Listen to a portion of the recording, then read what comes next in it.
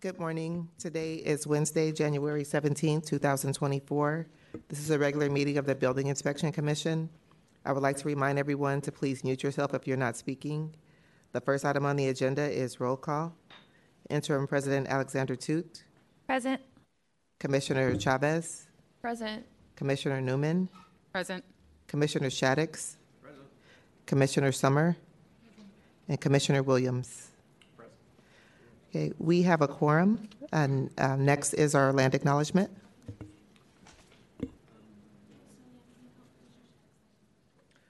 Oh. Yeah, Mr. Williams, Mr. Summer, all of us, I think, are logged out. Oh, no one, okay, just one moment. We'll get everyone signed in. But you could go ahead. Sure. Thanks. I'll have to project the mic. They can't turn it on. Okay, just one moment. I'm going to turn everyone's mics on for a moment. Okay, go ahead. The Building Inspection Commission acknowledges that we are on the unceded ancestral homeland of the Ramaytush Ohlone, who are the original inhabitants of the San Francisco Peninsula. As the indigenous stewards of this land and in accordance with their traditions, the Ramaytush Ohlone have never ceded, lost, nor forgotten their responsibilities as the caretakers of this place, as well as for all peoples who reside in their traditional territory. As guests, we recognize that we benefit from living and working on their traditional homeland. We wish to pay our respects by acknowledging the ancestors, elders, and relatives of the Ramaytush Ohlone community and by affirming their sovereign rights as First Peoples. Thank you.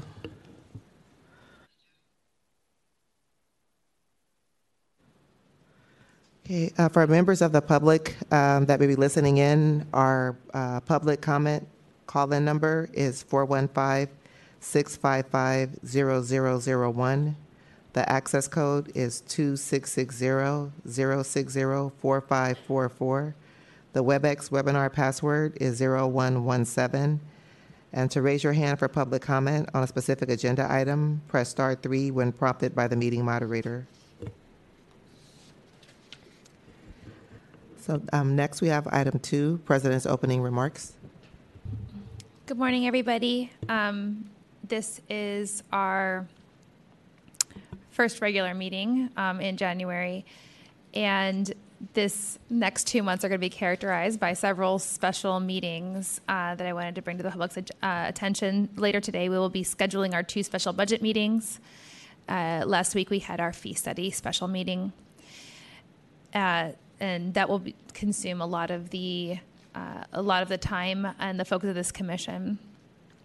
So thank you to my fellow commissioners for hanging in and in advance for your thoughtfulness.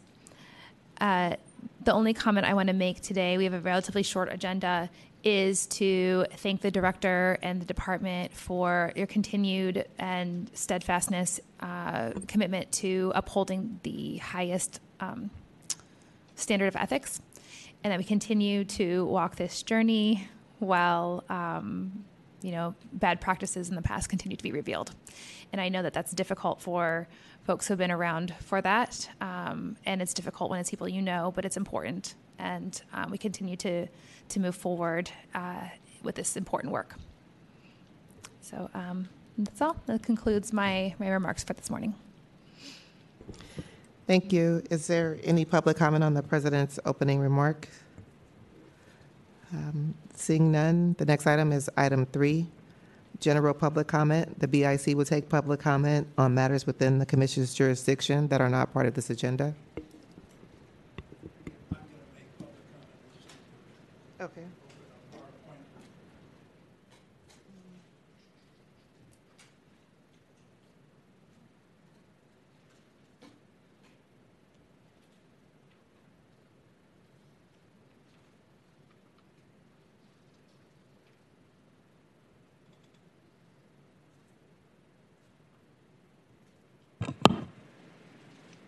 If you could project the PowerPoint.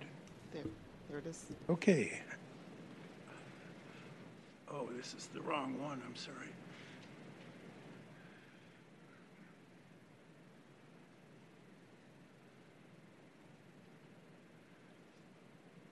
Okay.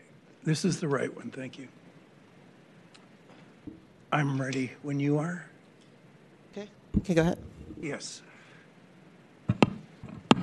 The DBI Expanded Compliance Control Program was created in 2021 as a way to ensure that contractors, design professionals, building owners, and their agents fully comply with the building code.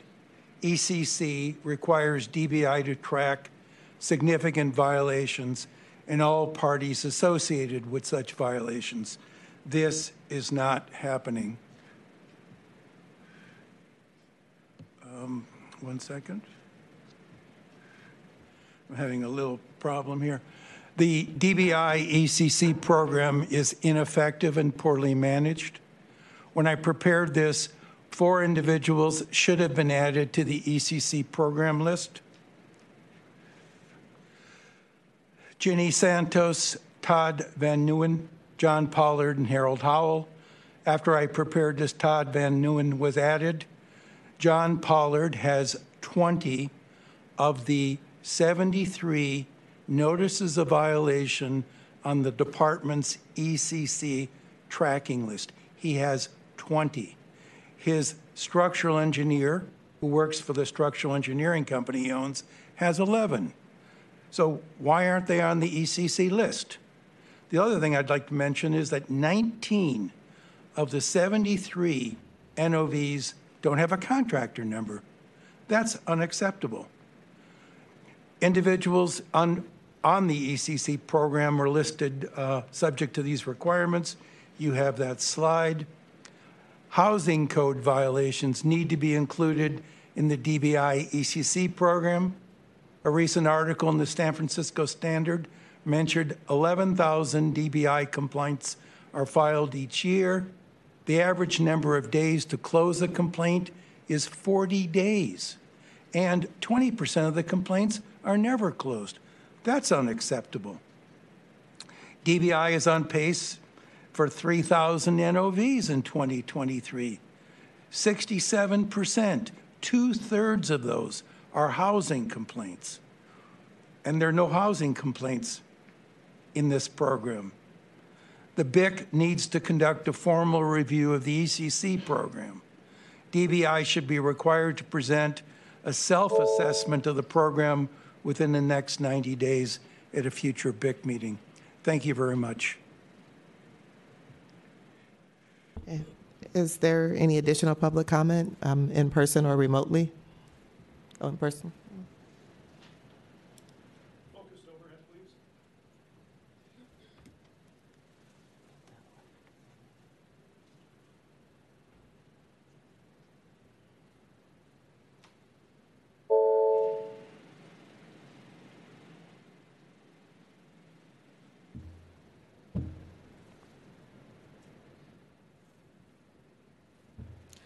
I, I'm waiting for the focus. Thank you. Can you fit that in the full screen?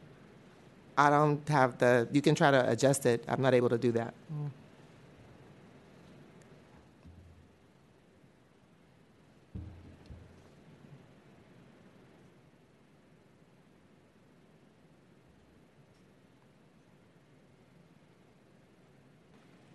Interim director versus acting director.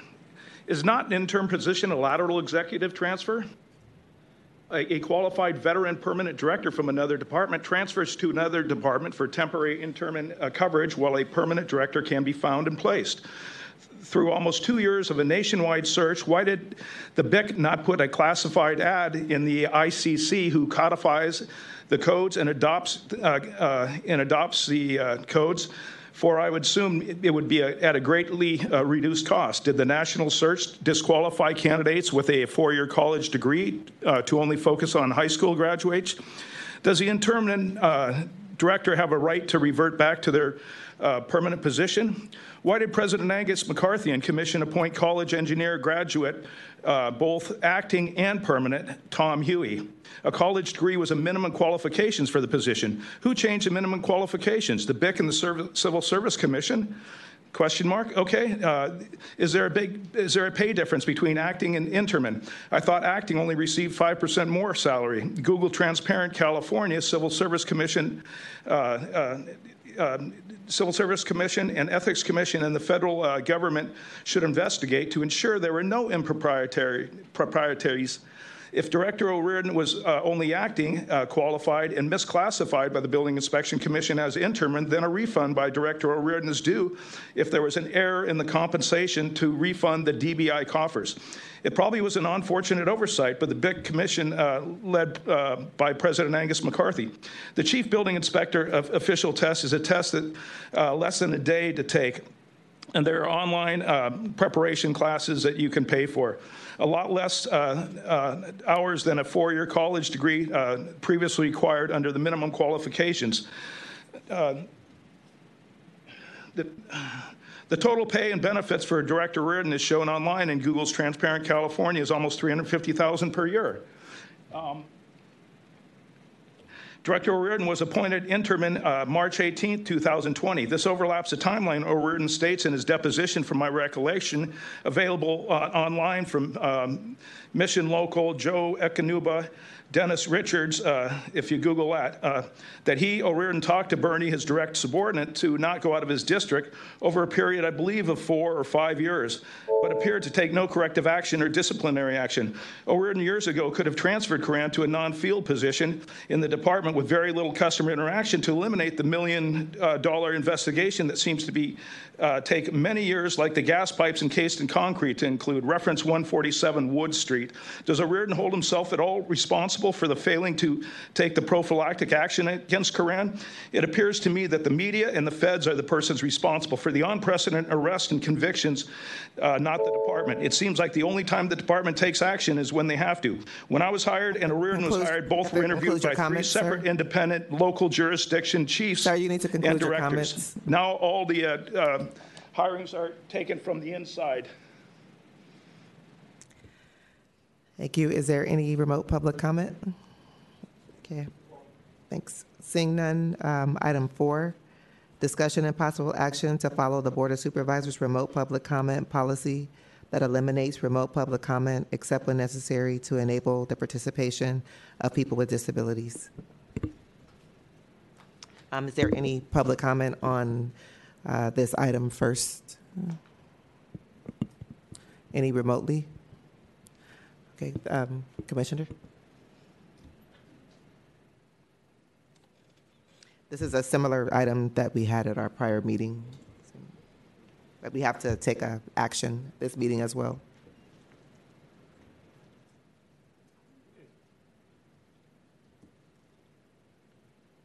I can just say what I said in the previous meeting. I don't think we need to be closing public comment online.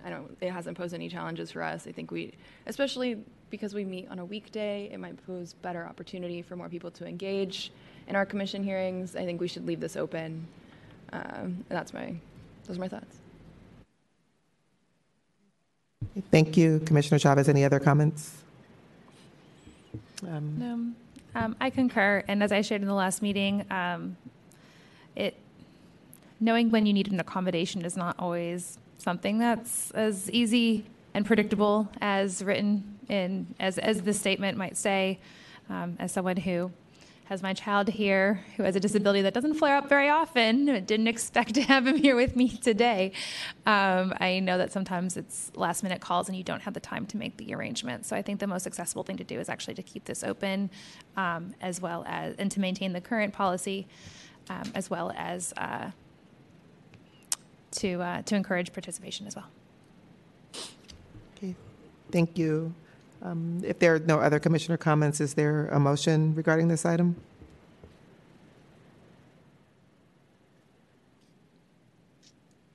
The motion it seems to be would be to continue with remote public comment for the Building Inspection Commission. Yes, I'll make a motion to. I move that we continue receiving remote public comment. Okay. Second.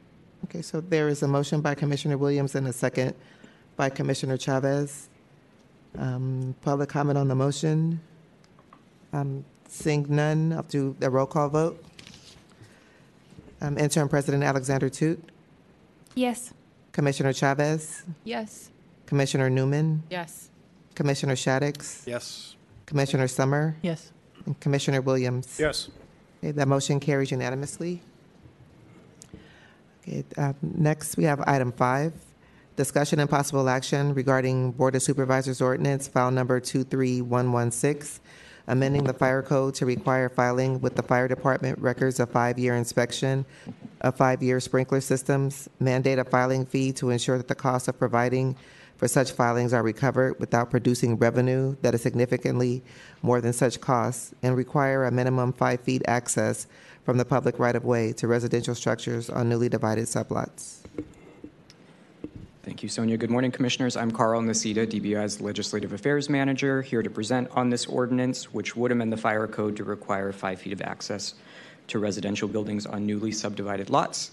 This ordinance is sponsored by Supervisor Connie Chan, and this morning we have Francis Shea from Supervisor Chan's office to share some comments with you.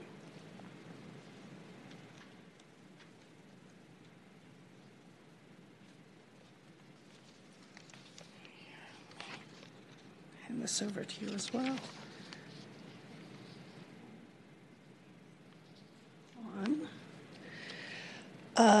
Good morning, President Alexander Toot, Commissioners, and Director Reardon. My name is Francis Shea, and I'm Legislative Aide to Supervisor Connie Chan.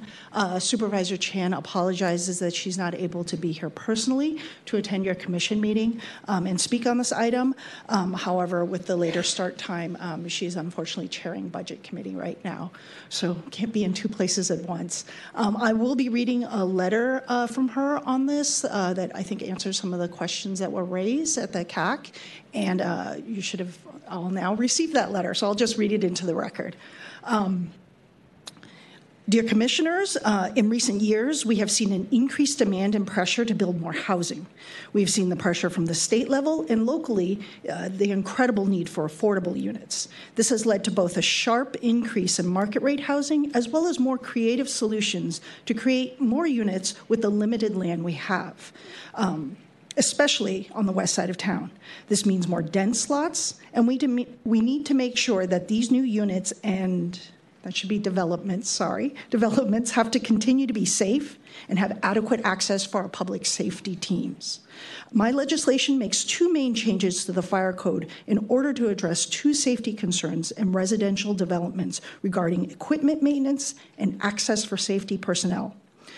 I believe only the access issue is under the purview of this commission and is before you today for approval, but I also understand that the Code Advisory Committee had questions regarding the sprinkler inspections. I will attempt to address those questions quickly. The first thing this legislation does is to require that building owners file their records of 5-year inspections of fire sprinkler systems and annual inspections of fire alarm and detection systems with the fire department. Currently, our existing fire code requires periodic inspections and a posting of these records, but there is no uniformity in where these notices are posted, and with no filing requirement, we don't have a central or standard way of knowing whether buildings are in compliance. Sprinkler systems and alarm and detection systems are our first and most basic line of defense in cases of fire. That's why these inspections exist in our fire code. This change is intended to improve compliance with this important part of our fire code and ensure that critical safety equipment is in good working order. I also included cost recovery for the department for this new filing because I'm mindful that when we create new processes or requirements for city agencies, we also must ensure the departments have the resources to implement the new legislation. The second main thing this legislation seeks to do, and which is before the Commission for consideration today, is the requirement of 5 feet of access from the public right-of-way to residential structures on newly subdivided lots to ensure that in cases of fire, our firefighters have the access for themselves and their life-saving equipment. I have worked closely with the fire department to determine their operational needs and that require a minimum 5 feet of access to residential buildings on these subdivided lots. These 2 changes have been combined into one piece of legislation since they address the same policy concern: fire safety in our residential developments, both preventative measures as well as urgent safety access. I see these as both sides of the same coin when it comes to protecting our residents and our residential structures. As a city, we should realize that all our codes work best when they are taken as a whole instead of individual disconnected policies. I hope that this answers the CAC questions and this commission's questions, and I hope to have your support on this legislation. Thank you for your consideration today. Thank you. Thank you, Francis. Commissioners, I'll provide a bit more background on the ordinance and just want to note right now that we're also joined by the Fire Department's Chief of Operations, Darius Lettrup, and Fire Marshal Ken Coughlin. Fire Marshal Coughlin will come up in just a minute to provide some more information for you as well. But first, some background on the ordinance, which, as Francis said, contains two separate amendments, one requiring the filing of sprinkler and alarm inspections with the fire department, and then the other requiring 5 feet of access from the public right-of-way on newly subdivided lots. Today, I think that second piece should be your focus because the access requirement, though in the fire code, relates to lot split applications requiring ministerial review by DBI under Senate Bill 9 from 2021, and that is why the ordinance has been referred to you for a recommendation. Some background info on SB 9, or a refresher for those of you that remember. SB 9 requires ministerial approval for the subdivision of a parcel in a single family zone into 2 parcels. It facilitates the creation of housing units in the lot area typically used for 1 single family home. Key provisions in SB 9 include that the local agency modify or eliminate development standards on a project-by-project basis if they would prevent or otherwise prevent the construction of up to 2 units of at least 800 square feet in size on both resulting lots. If you could go to slide 3 when you get a chance, Monique. So the fire department has determined that its operational needs require a minimum of 5 feet access to residential buildings on subdivided lots, and the existing fire code does not address the minimum access to the public right-of-way for residential structures on subdivided lots. So as I mentioned in the last slide, DBI reviews applications to subdivide a parcel in a single family zone into 2 parcels under SB 9. And an application made under SB 9 must be considered ministerially without discretionary review or a hearing, though DBI may apply objective standards to those applications, and the 5-foot access would be one of those standards. I also just want to note that that requirement would be subject to Administrative Bulletin 005, the procedures for approval of local equivalencies. Next slide. So again, there are 2 pieces in the ordinance, the first requiring the filing of inspection records for sprinkler systems every 5 years and the annual inspection of fire alarms and fire alarm and detection systems annually, as well as the filing fee for the fire department. And those requirements will be enforced strictly by the fire department. So what is more relevant to DBI, again, is that second piece of the ordinance, which, as I previously mentioned, would require that when an existing lot is subdivided, that lot must have 5 feet of access from the public right-of-way to the new residential building for any emergency escape and rescue openings. Next slide. So the Code Advisory Committee met on January 10th. During their discussion, the Code Advisory was supportive of the 5-foot access requirement, and then they did request some clarifications on that inspection piece that Francis just spoke to. So a reminder for today, your action would be to make a recommendation to the Board of Supervisors on this ordinance, whether a recommendation of approval or disapproval, and either way you could make any number of suggested modifications. So that concludes my presentation, and I'll invite Fire Marshal Ken Coughlin up.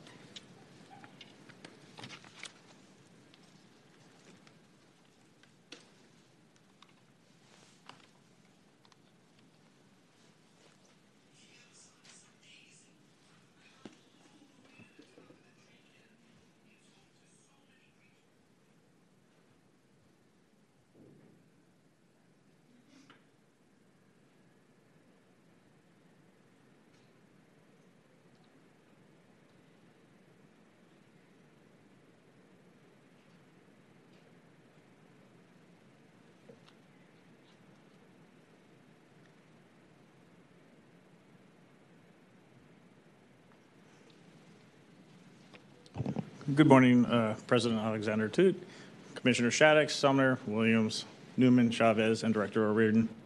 My name is Ken Coffin. I'm your fire marshal in the San Francisco Fire Department. I just want to give you some additional context about, give you a visual more of what's actually happening, and I'll invite Chief of Operations, Darius Letrup, up to explain. He's the one in charge of fire ground operations, and that's what this is all about. As we build additional housing, somebody has to put it out. Something happens, right? Emergency will happen, and we want to be there. So on the screen here, you show what the legislation will allow, and this is from the Planning Department's website. A typical West Side home, 100 by 20, you can build up to two units in the back, as Carl had mentioned. But if something was to happen in the back, how do we get back there?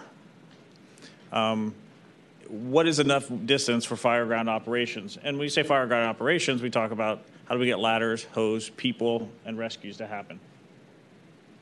So we didn't just come up with 5 feet out of the blue. We actually asked our members to go out there and try different ways of how they would access these spaces. Do you need 10 feet, 15 feet? You know, I live outside of the city in suburbia. You have anywhere between 5 and 15 feet for property for lot lines, right? This bill is really meant for almost every other jurisdiction except San Francisco. We have 0 lot lines, our topography, our hills, everything about it makes it much harder for us to act. So we went out and we tested. And so this is an example of what a 3-foot opening, a tradesman to a unit in the back looks like. Is it enough space? What happens?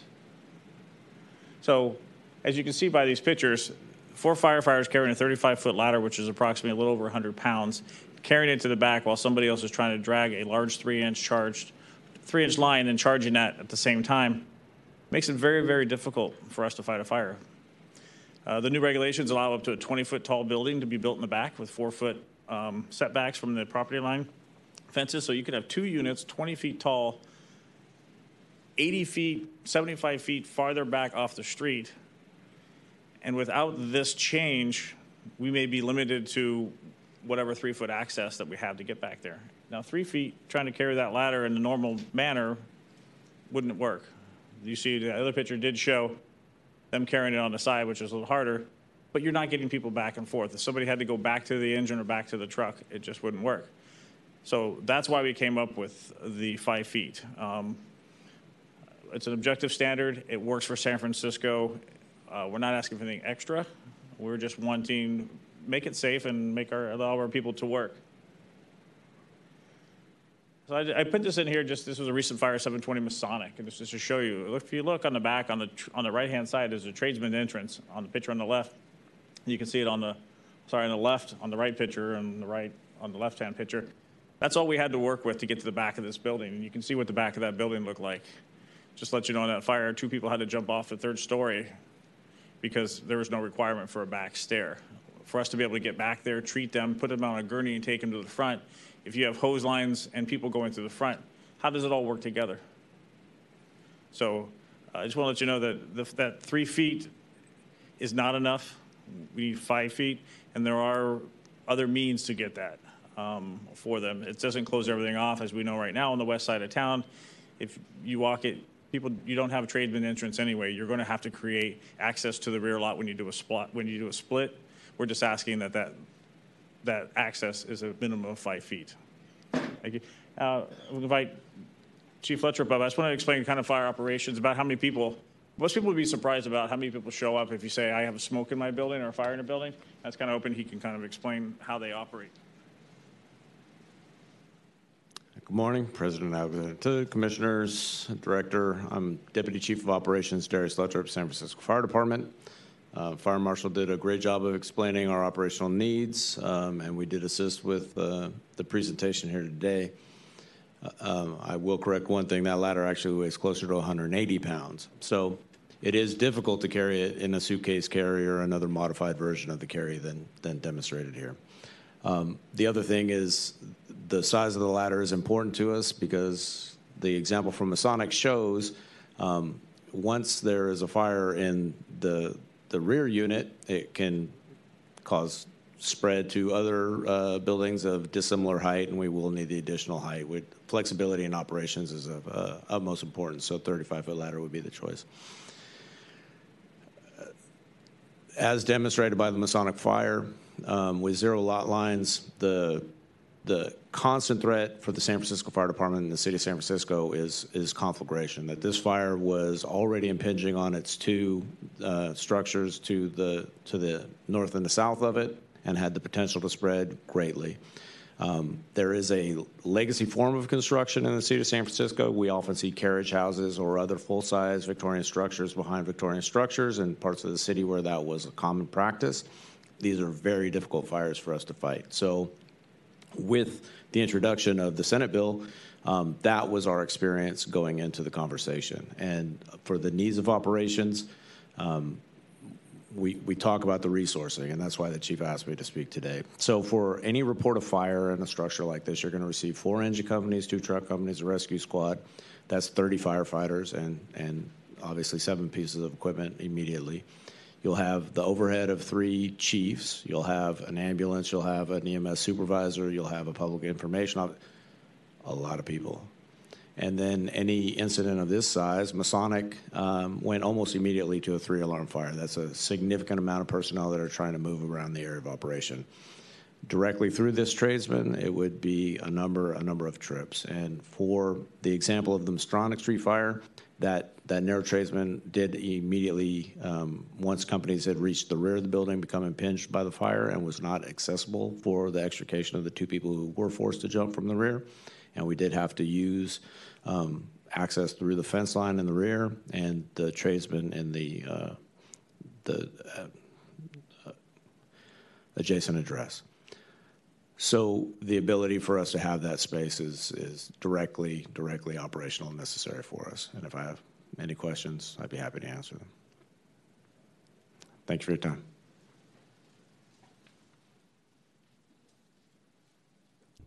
Do we go public comment? Okay, thank you. Is there a public comment on this item? Any in person? Any remotely? Okay, then commissioner discussion. Okay, commissioners, any questions? Commissioner Newman? Yeah, I have a question. So without this, a new development would still, or a new ADU built would still have to be reviewed by fire, correct? It would just be more discretionary.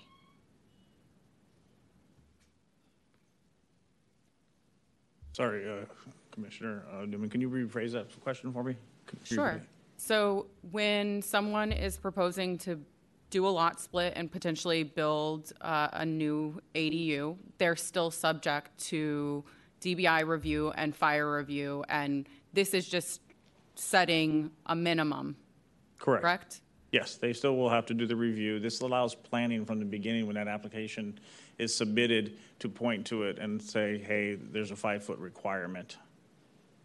But there's still, so it would sort of take a little bit of the discretion out of making the determination as to whether or not something. Correct. It helps with the ministerial review of it. 5 feet, is it there? Yes. Okay. So there's 2 different ways. We're doing a lot split where it's a flag lot. We have to get to the back, obviously. You're talking average in the west side, 20 by 100 foot lots. Okay. And so how do we get to the back lot? They are going to have to provide some type of access. Now, it's the size of the access is what we're working on, or what we want to have codified, because ministerially they can prove to it. I have 5 feet, fine. If it's going through an existing building, we're still requiring the 5 feet, but you can still build above. You're still building with a rated corridor that allows you to get there with a couple of sprinkler heads, so that area is safe, so we can still get to the back. So yes, it still will be reviewed. It just makes it easier. It's something to point to is, hey, that's the minimum requirement. Is there, so this is for DBI staff, is there an administrative bulletin presently that helps with interpretation of this? Once this gets approved, yes. It's waiting to be able to put that bulletin to be able to explain all of that to everyone. So if this gets passed by the board, the expectation is to release an informational bulletin that explains that requirement. Thank you. Commissioner Shaddix? Thank you. Thank you for the presentation. I'm generally in favor of this moving forward. Having been in this town for about 40-something years, I've been front row and center to some fires, and I currently live in a newer building that has everything that you just mentioned, and I feel great knowing that our firefighters or rescues folks can get in our building several different ways. So I support this, and I just wanted to thank you all for what you guys do and all the women and men that serve our city, putting out those fires and saving us. Thanks. Okay, Commissioner Chavez? Thanks, and thanks for the presentation today. I have to admit I'm of two minds. I think what you all have presented is incredibly important, and I would love to actually hear what the average access to public right-of-way is, if you all have any idea of what that is. Do you know what the average access is? Lot line. Most single-family dwellings have access to the front door. The difference is to get to the rear lot, we're not going to go through the front door to go back down the stairs or go past the lot. So there's plenty of access. Now with the creation of ADUs, we have junior ADUs, which are attachment of the original dwelling, and then we have attached and detached ADUs in the rear. This is not affecting those. Okay, those are smaller, so the access to those are usually we're allowing through the 3-foot tradesman entrance. It's a lot smaller. There's a maximum amount of, I believe it's 1,600. Don't quote me on this. I think it's 1,600 square feet, and a detached ATU could be in the rear. So it's a smaller, less of a hazard. The concern with SB 9 is you can put 2 dwelling units in the back of a house. It could be 20 feet tall, 4 feet from the property line. It's the amount of fire load that's back there that kind of makes us find the need to improve our access. So that's really what we're aiming for. So yes, there are different situations in what you're going to put. This is solely for a lot split. And on occasion, those lot splits might be with just the singular ADU, and somebody could choose to split a lot and just decide to put an ADU on their back and lot. they'd be subject to expanding their public. Yes, because that person could decide they want to add another unit later on.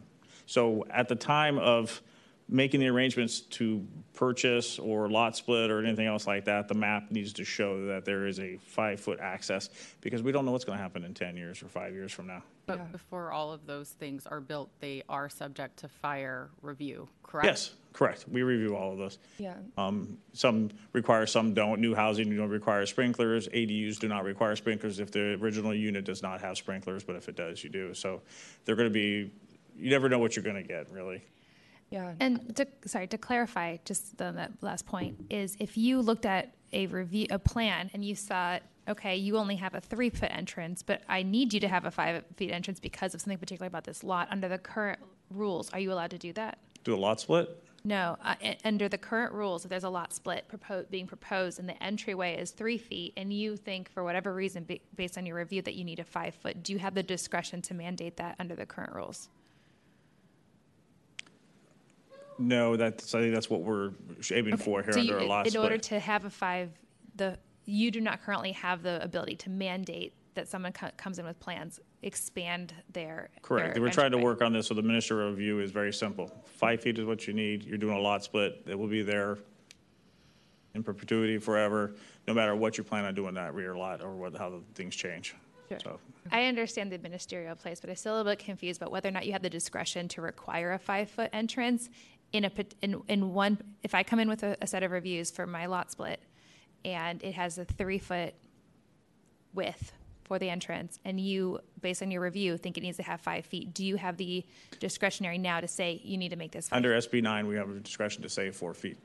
4 feet. We're asking for 1 more foot. Okay, so the current is 4 feet. And Per SB 9, yes. Per Setbacks SB 9. are allowed to be up to, you're allowed to go up to 4 feet. You Okay. could go less than that, but it says you allow a maximum of 4 feet. We are trying to expand that 1 foot so we have a little bit more room to work. I see. That was the clarity I was looking for. Thank you. Commissioner Chavez, are you done? I just wanted to finish up my comment really quickly. I believe I'm on the same page as my commissioners here, where I do think this is incredibly important because this is a very real risk. And we also are facing a very real housing crisis where, part of the intent of ADU law and SB 9 law is to ease the increased development and density on lots. And I do think in certain situations, like what we just were discussing, where there might be just one ADU that you can already have access to, that you don't need the increased access to for a lot split, asking the property owner to then increase that just for doing the lot split might be a deterrent to them. So I'm just saying that I think it makes sense for this to be a discretionary thing, as we were asking, and I think that's why Commissioner Alexander was asking if that's something that you could do upon review. And when folks are going through their permitting processes, if they were to add a secondary unit after the lot split, if that's something we could add. So just trying to understand the different scenarios in which this could apply. My concern is discretionary review. What person do you say yes to and the next one you don't? Do you want to put the same rules to everybody? Hence the reason why SB 9 comes out and says, do you meet the requirements? Yes, okay, it's allowed. Take the discretion out of it. And I think that's what we need to do because we don't know what's happening. Now, another thing I noticed in SB 9 being is on the west side, there are no trades, or majority don't have tradesmen leading to the rear lot. So something's going to have to be done anyway. So if you're going to have to build 3-foot access, why not a 2-foot access? Now, it also says that if you tear down that front building and you build it in the same footprint, it's considered an existing building. So majority to actually build those units in the back are going to have to do a serious modification, if not a total demo and rebuild of the front unit to provide access. And we're only saying is when you build that access to us, can we get 24 more inches than the standard tradesman? I acknowledge that if you are on a 0 lot line with no tradesman alley, that asking someone to do 5 feet instead of what's existing isn't a big ask because you have to do it regardless. But I think the concern here is where we have pre-existing buildings that have tradesman alleys, it's going to be a huge deterrent to say from splitting your lot, if you have to create an additional 2 feet, right, expand your existing tradesman alley. That is just, you're going to have to cut into your building. You're going to have to do something that is a huge building alteration. And so I'm also of two minds. I recognize the safety concerns. San Francisco, you're right, this law was not written for a place like San Francisco where we have 0 lot lines and we have all of these things. But I think that's why we should leave it to a more discretionary review. Sure. Well, first, excellent presentation by you and the fire department in general. And from what I've heard, I think an objective standard is wise. And for me as a commissioner sitting on this commission and hearing the statements from the fire department, I am of the mind that if the fire department is saying it needs to be 5 feet so we can address the fire concerns unique to San Francisco and be able to protect the public health and safety, I think that I would be in support of that. And I haven't heard much otherwise. And with the discretionary review, to me, like Fire Marshal mentioned, how do you establish, there's issues and problems with what is the scope of discretion there and how to manage that and enforce that. So, great presentation, and I'm in favor of it. But the reason why I pinged in here was to address the other portion of the legislation. And to my understanding, the Code Advisory Committee recommended splitting the legislation. And I was wondering if Supervisor Chan's, I'm sorry, I didn't write the name down fast enough. So Francis. Oh yeah, Francis. If you could comment on why the Code Advisory Committee's position that it shouldn't be split, or that it should be split, why these two sort of distinct matters should be addressed in the same legislation.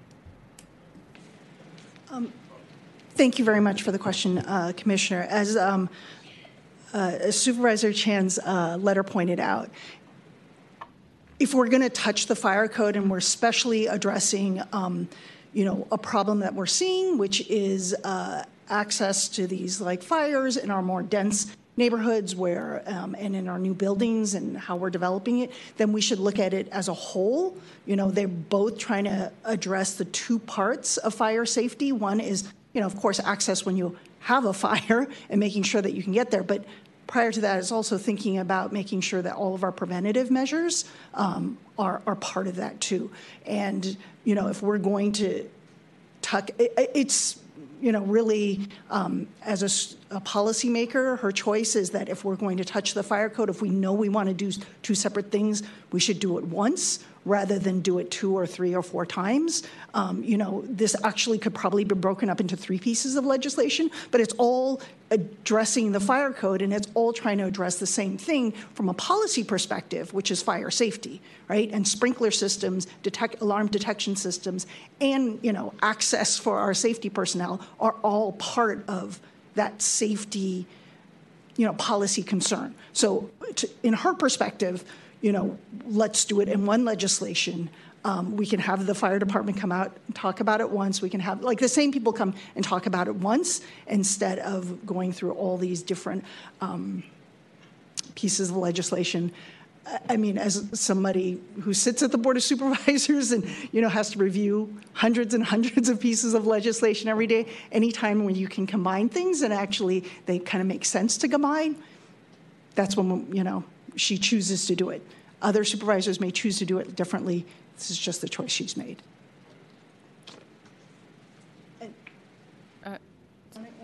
SB9 discretion. Just one point on the requirements under SB 9. It actually prohibits discretionary review. So the departments have to use objective standards. And so the 5-foot access would be the objective standard for these application reviews. But the current law says 4 feet, correct? I would have to rely on Fire Marshal Coughlin's expertise for that, but that's my understanding. They have to move in. That's true. That is true. The current SB 9 does say 4 feet. So it's a mandate for 4. The local jurisdiction can require up to 4 feet at this particular time. So right now, we would be saying we would ask planning and building and ourselves wouldn't accept anything less than 4 feet. Okay, that's the current. That's the current right now. That's the current law. We're asking for 12 more inches. Yes. Okay, so can I just repeat this so I can get it right in my head? So the average tradesman entrance is 3 feet. Correct. Well, that's typically the doorway. Then you got gas Typical. meters in there. Now you're down to 2 feet at some points. Right. So it's 3. So it looks like if the current is 4, they're expanding anyways, and you're asking for an additional feet, 5, Yes. 12 inches. And Carl did bring up a great point. There is no discretionary review with this objective standard. That's helpful. The point about discretionary review is helpful for me. What's difficult about the building and these building codes is once it's built, it gets grandfathered in. And so we're making a decision now about what does fire safety look like for the next 50 to 100 years in these buildings who aren't built yet. And as things get built, we don't have the ability to go back and say, oh, we should have passed this. And so if it's looking like we're going from 0 line or a 3 line, and we're expanding anyways, and we don't have a discretionary review, I'm in a position where I'm moving to support this legislation, but I'd like to hear from my other commissioners. Can I just touch on one other thing Commissioner Williams had mentioned regarding that first part? The only difference when it comes to the certificates or the submitting of the 5-year certificates is our current code just says that people still have to get it, still have to have their system serviced. The only difference is they hold on to certificates unless we go there and ask them to see it because we think they didn't do it. The only difference is it's ensuring we're finding a process for people to submit those, and when people don't, now we could be proactive and find those people and remind them that it needs to be serviced. That's the only difference. The reason there's a fee associated with it, because obviously there's people power that have to go behind it, because definitely we're going to be finding people that have not serviced it. Somebody has to go out there and do the paperwork and the interaction with the building owner to ensure that the system has been serviced. That's the only difference is we're asking them to send it in to us, and we have to have a tracking system and be able to react to those not being done. That's the only reason that's in there. It's just a different way we're holding the certificates. Thanks. I really am leaning towards using the state mandate. I think wherever we're limiting, we're making it more difficult to create more housing. And the state number, I'm sure, was researched and arrived at for good reason. And I understand that San Francisco is a difficult place, and maybe I have a tradesman alley that meets that requirement, and that 1 foot more is going to stop me from doing the work. If I have a 0 lot line and I have to do the work anyway, I would hope that you would, consider widening. And I understand that it makes the job harder, but I think we have to balance existing conditions with future conditions, with the very real world problem of creating more affordable, more housing in the city, period. We don't have enough of it, and anything that's going to further limit that, and especially if it's pushing against a state law that was meant to increase building housing, I tend to oppose.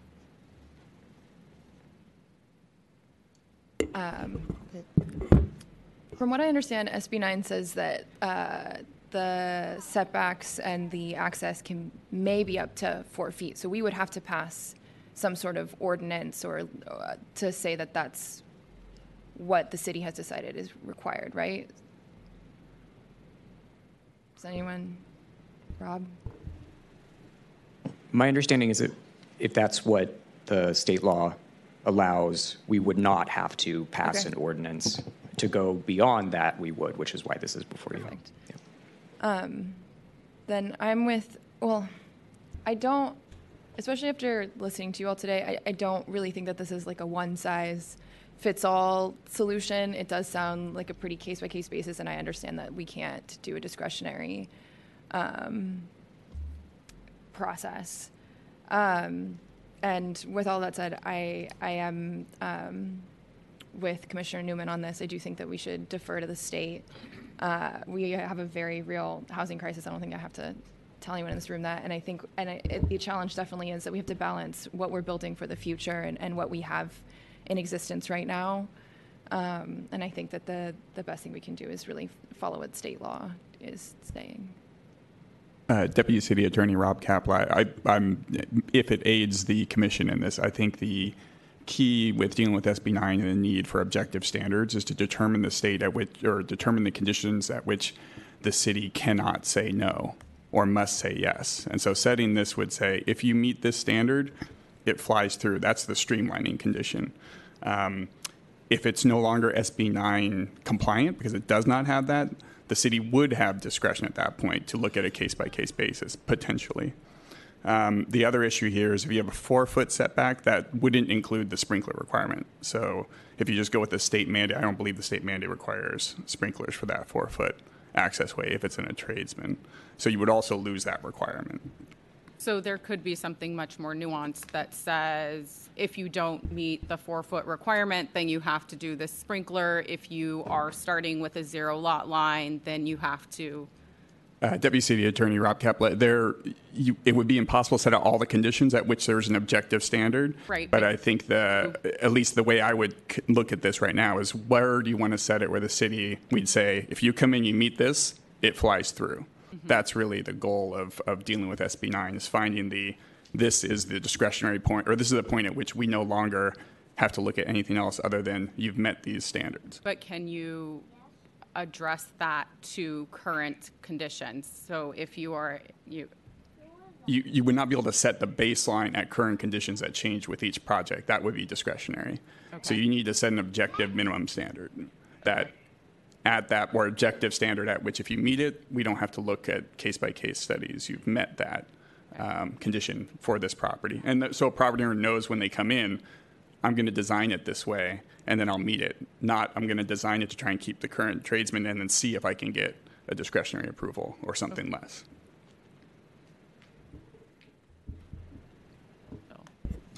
Sorry to interrupt, Commissioners. We did found out that there was an issue with the remote public comment. So there are a couple of people that are on the line that would like to add public comment. Okay, so if you can try to. So looking to see if I have that wrong from a fire code perspective, the fire marshal wants to speak. Oh, okay. Before we do that, did the fire marshal want to make a comment regarding the comment that Deputy City Attorney Kapla just made?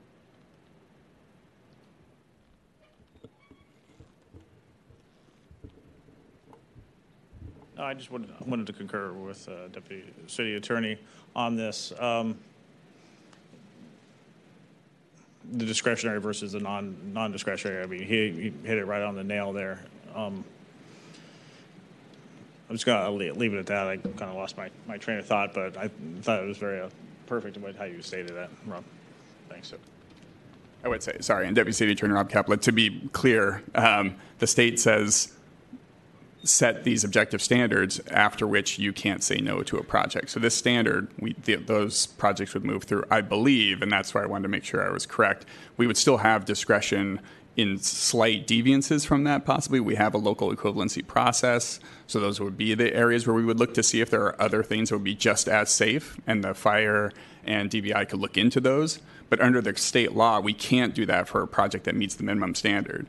So if a project comes in, it's 4 feet, but it's not sprinklered, it has obstructions, we otherwise do not think it's safe. If it's 4 feet, state law would say you have to green light it. We can't look at it as a case by case and ask for other protections that might make the spot safer for subdividing the lot. So to clarify, if this legislation were in effect, someone who comes in and says, here's my 5-foot entrance, we can't say no. But if they come in with a 4-foot entrance, that the department would have discretion in order to. Deputy City Attorney Rob Kapla, from a SB 9 perspective, it no longer meets an objective standard, so it's no longer a ministerial project. So it doesn't, then there could be discretion and there could be factors that the fire department and DBI could weigh as to whether or not this has an equivalent safety factor. But they're not allowed to look at those factors because it's a ministerial review if it meets the minimum 5-foot standard. So this legislation is not saying there must be a 5-foot, for any lot split, there must be a 5-foot width, just for those who trigger the SB 9. It would set a 5-foot standard for subdividing a lot. We have a process for providing local code equivalency that you could go below the minimum standard, potentially. It is a case-by-case standard. We do it with other types of building projects now, where you have to find some sort of way to make an equivalent. And I'm not saying that would always exist or ever exist, but this determines the threshold at which we no longer have to do all these case-by-case studies. If you come in, you meet the standard, those are the ones that fly by without further review. It slows the process. Understood, significantly. But if somebody were to come in today with a 3-foot tradesman entrance, and our standard is 4, and the state standard is 4, which is also our standard, so that would also. Deputy City Attorney Rob Kapla, I believe we would say it does not meet the current objective standard, so it's no longer a SB 9 project. So any tradesman entrance does not meet the SB 9 standard. I wouldn't know in every case if they all meet that standard. So, okay, any 3-foot entrance or any 3-foot tradesman entrance would not meet the current SB 9 standard. Would not meet our current SB. We enforce a 4 feet or greater. Okay.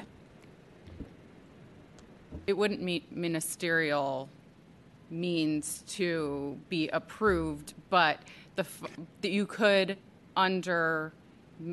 make tweaks to make it safer under our code, because we don't match much of the rest of the state. So we have this special discretionary piece where we can say, okay, and let me know if I'm not understanding this correctly. We can say, you can, but you have to have a sprinkler system because you don't have enough egress or to counterbalance or. Deputy City Attorney Rob Kapla, I want to distinguish between SB 9, which is this requirement for if you meet these things, it's sort of like a checklist. If you can check yes on all these boxes, that's it. There's no other review that has to come in. Generally, most projects, all building permits across the city have been discretionary, but SB 9 says take these out of your discretionary bucket if it meets all these checkboxes. So this is trying to create a binary checkbox where you can say it meets this or it doesn't. If you are not able to check that discretionary box, then you would have to go in and ask for the discretion of the departments to determine if there's a safe way to meet it without meeting that checkbox. You're no longer SB 9. You're not subject to the timelines or the ministerial review. Right, and so but there are discretionary lines right now set by the state, and we're asking to make them more stringent. Yeah, Deputy City Attorney, that's what we do. Our building code and our fire code can go above the state mandates if we have unique characteristics, and you have to make those findings when you have in the ordinance. I believe this ordinance references them. Okay. Triggered what my train of thought was is yes, we know it is the AB 005 over the Building Department's Administrative Bulletin, and that's an equivalency. So they do that for lots of different projects. If you don't meet the letter of the code, is what are you going to give us that makes it just as safe, right? What could work for us? Both the Building Department, the fire department get together and agree that this is equivalent. So if you came in with 4 feet, yes, they would not be the SB 9. It would not get a ministerial stamp. Instead, it would go through the normal process to say, hey, I'm doing this extra. It's not a typical tradesman. It's extra safe. I'm not sure what this would be included, but they may come forward and ask to do the 4 feet. The difference is they don't get the immediate stamp. Yes, move on to the next thing. This is, now you're in the AB 005 process of plan check meetings, discussion with the building official, the fire official to see if it meets the requirements based on what we know and how we operate here in San Francisco. Thanks, Rob. Thank you. President, is it okay to do the public comment now? Okay. So we are going to, I guess, reopen the public comment. There was a caller, the 925 prefix. We are about to unmute you now. Say, caller, would you like to speak now? Yeah, thank you very much. Good morning, Commissioners. Corey Smith on behalf of the Housing Action Coalition. Thank you for giving the opportunity here. Our San Francisco organizer had sent in a coalition letter that we had put together with a couple of other organizations related to this ordinance, and a really kind of interesting conversation that sort of developed on the fly here related to how SB 9 works and what the requirements are, and 4 feet and 5 feet pieces. A couple of just sort of high-level comments on it, and this was a little bit discussed. San Francisco does have unique lots that are generally relatively narrow, and while certainly fire safety is top of mind, housing is as well, and we need to figure out a way to have these two things work together. And to my knowledge, nobody within kind of the design and build community was consulted when this legislation was drafted. And so we are fearful of some of the unintended consequences when it comes to reducing potential housing production as it relates to this ordinance. And so really feel like we can get a middle ground there, and would be open to participating and trying to be productive in getting something across the finish line that accomplishes the shared goals of fire safety and building more housing. And then there's the overall kind of intersection of state law and how it impacts locally. I've got SB 9 in front of me, and while we did not spend a ton of time on it, it does relatively, as I understand it, clearly say that the setbacks or the side yard access points up to 4 feet. And so that just really want to make sure of how we are interacting with state law so we don't, again, hit an unintended consequence and get in trouble with the state and have our local laws contradicting what is required by the state itself. And I thought the city attorney did a great job of sort of explaining how all of that works, but just kind of wanting to reflag that for everybody as well. And then a last point, this is again an area where I hope we can be helpful. This similar conversation is going in a bunch of different cities. And so looking at other cities and seeing what some of the other best practices are could be potentially helpful in trying to find that, fire safety, housing production sort of middle lane that we're all trying to achieve. Thank you very much. I appreciate the time. Okay, thank you, caller. And Ms. Calhoun, we are going to unmute you now.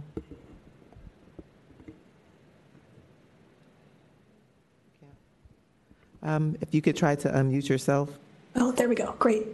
Thanks, everyone. Hi, my name is Serena Calhoun. I'm a local architect. I've been practicing for 22 years in the Bay Area. I'm very opposed to this legislation. The most recent ordinance, the constraints reduction, allows for 20-foot wide subdivisions now in the city, and this legislation requires a 5-foot setback open to the sky as it's currently written. It's not a tradesman alley. So that's effectively going to make these lots unbuildable with only 15 feet of buildable area, buildable width. In addition, it doesn't say anything about SB 9. This legislation is not written in a response to SB 9. It's for every subdivision in the city. So I have a project right now with the 100-foot lot. We're subdividing into 25-foot sections with the primary dwelling, ADU, and JADU. That would make these only 20 feet wide in every case, which would make them almost again unbuildable. This is going to have a significant impact on the ability to create housing in our city, and it concerns me as an architect that our community was not even approached to discuss this. This was introduced only in November, and it's already moving through the BIC. But this is a big deal. The sixth section that the fire department cited, that fire at 720 Masonic, that's an old housing project with no second exit and a very narrow tradesman alley with electric and gas meters in it. That is not the case of a subdivided lot that's got new construction. New construction is required to be sprinklered. It has to meet significant fire safety standards that were not in place when our original housing stock was built. So I don't see this as an apples to apples, straight safety concern. I see it as an overreach in making a major change to the building code that has over 100 years of tested and measurable data. So I think this really requires a lot more study, a lot more people from the community, and I'm in strong opposition to seeing this be approved today by the BIC. Thanks so much. Thank you. I believe there's no other hands raised, so that concludes the public comment. So, back to you, Enter President Alexander Tut.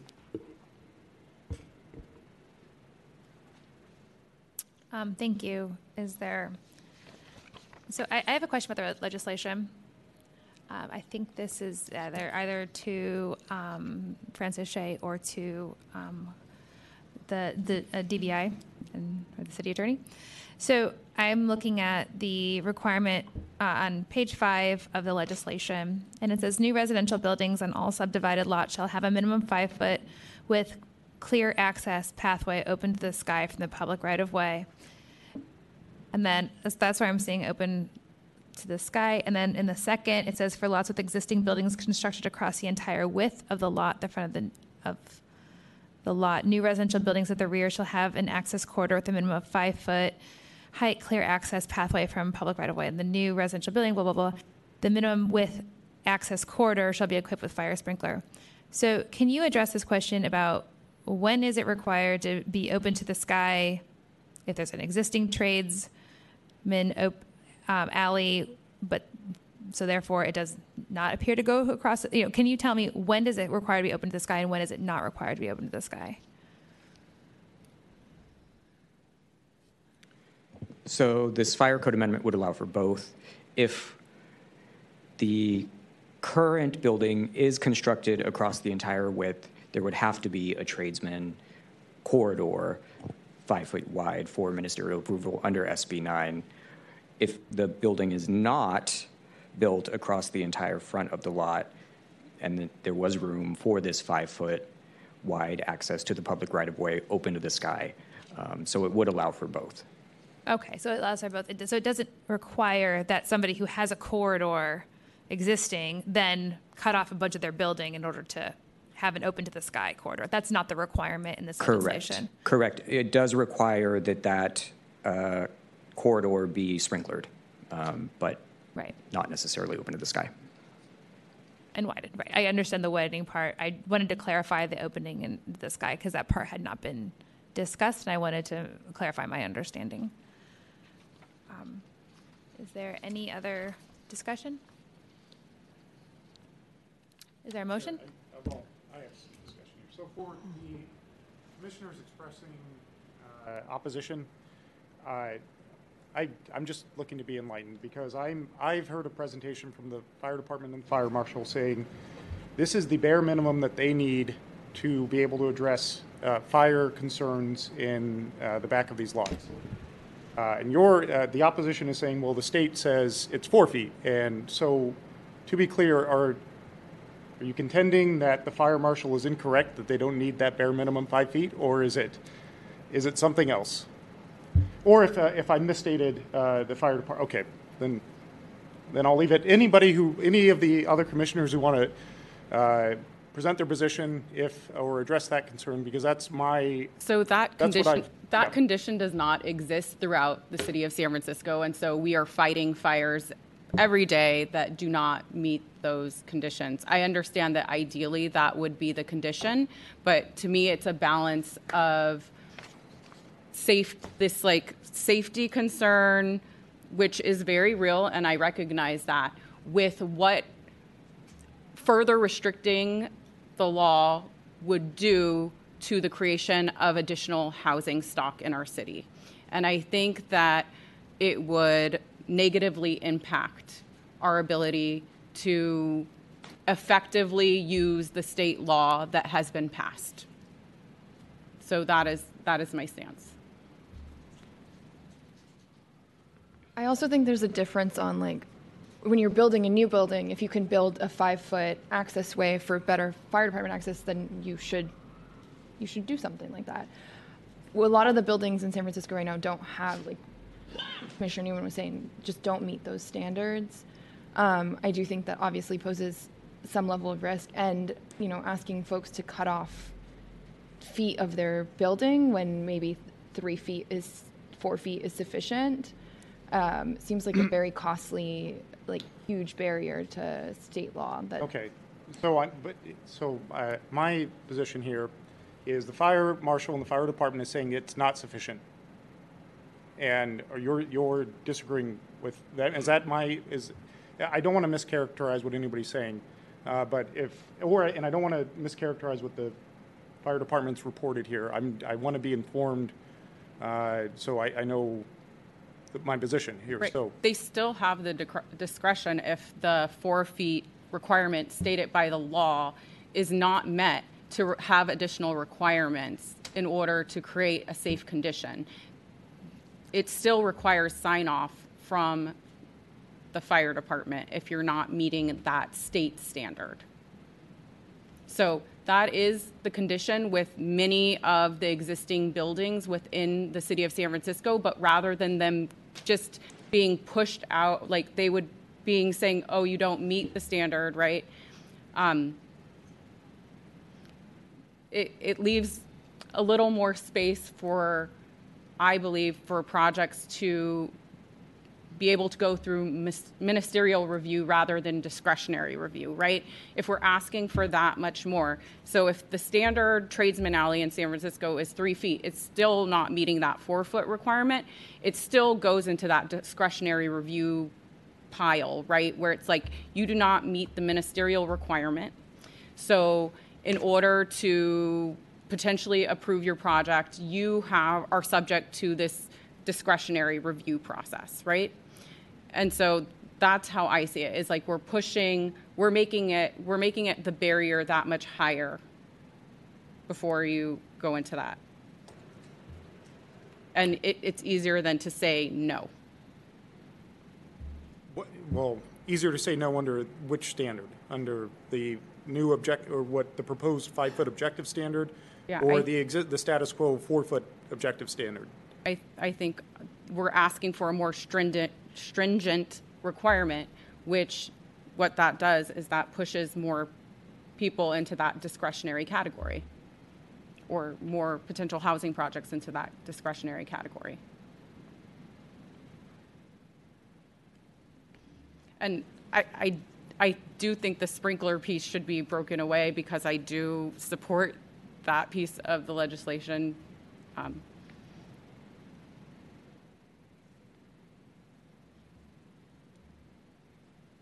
Well, I suppose I will just continue to opine here. But, one reason why this objective versus discretionary, I think, is important me, a commissioner on the Building Inspection Commission, is just my observations. Where there is discretion involved in these planning and permitting processes, it is more susceptible to abuse. Right. And that is something that is topical, prescient, I think, for all of us on this commission.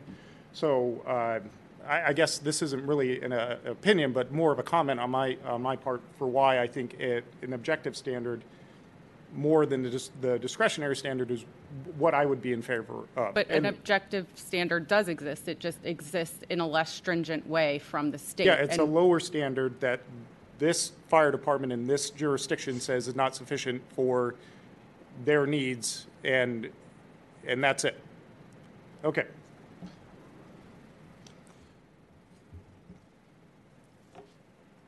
So is there going to be a motion, or what are we doing?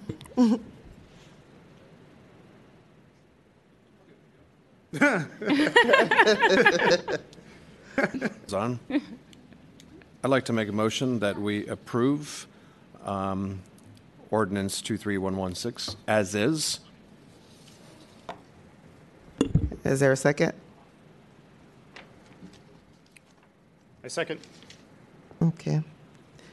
There is a motion and a second to approve the legislation. I'll do a roll call vote on the motion. Interim President Alexander Toot, Yes. Commissioner Chavez, No. Commissioner Newman, No. Commissioner Shaddix, Yes. Commissioner Summer, Yes.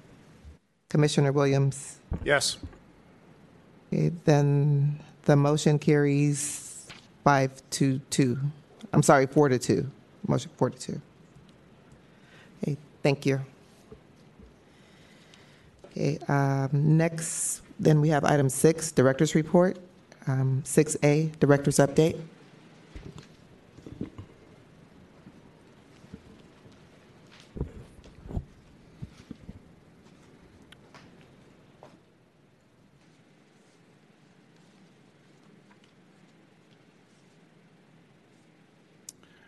Thank you, Interim President Alexander Toot and members of the Building Inspection Commission. I'm Patrick O'Riordan, the Director of the Department of Building Inspection. As the new year is getting underway, I want to share some of the progress we made in 2023 and highlight a few of the improvements we made to better serve our customers and the city overall. In 2023, we created a new online portal for many solar permits using Solar App Plus. And just last week learned that we received a $100,000 state grant to offset our implementation costs. We also built online tools so customers can submit records requests online and receive copies of plans electronically.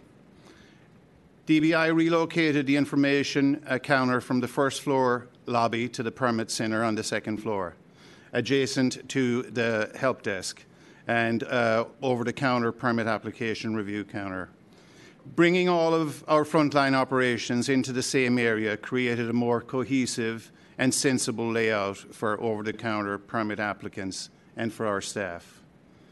As we discussed in November 2023, was also a year in which we saw some of our earlier efforts to improve the permitting process, such as pre-plan check and dynamic staffing assignments, begin to really produce results. Compared to January, our October permit assignment times were 33% faster, and we conducted the first plan review at the building station 43% faster. That's a full 3 weeks faster in October versus January. A terrific overall gain in just 10 months. In May, we offered a comprehensive proposal to support the Mayor's Housing for All directive, including teaming up with our city partners at the end of the year to implement a new 100% digital in-house review process using concurrent electronic plan review to provide better, faster service at less cost to the applicants. We're continuing to improve on this new process, and just last week added a new page of in-house review forms. and applications portals to make it easier for customers to find the documents and submission pages needed to apply for a building permit. And the results review function in the permit tracking system that we introduced in July substantially improves the transparency of our reviews and applicant revision time and activity, including documenting the number and nature of project rechecks. DBI responded to unexpected challenges by being thoughtful and forward-thinking. After a series of high-rise window breaks in heavy winds, we commissioned a study that revised the facade ordinance to provide additional guidance and require additional inspections to prevent this from happening again. When anonymous complaints targeted small businesses, we streamlined the process to legalize commercial awnings without unduly penalizing the proprietors.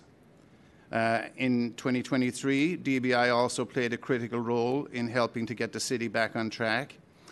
We lead the way on code changes and clear, soon-to-be published guidelines supporting commercial to residential conversions, and conducted joint inspections to help fill vacant downtown buildings with pop-up businesses. There's no question that we have more work to do, but I'm tremendously proud of our staff and for what we've already achieved. And I'm grateful to you, commissioners, for the support and encouragement you've given to all of us throughout the year. And I do want to give a special shout out to our administrative staff who worked very hard through the holiday period to facilitate being ready for Administrative Bulletin 1114. I can promise there's much more to come this year. And this concludes my director's report. Okay, thank you. Our next item is 6B, update on major projects.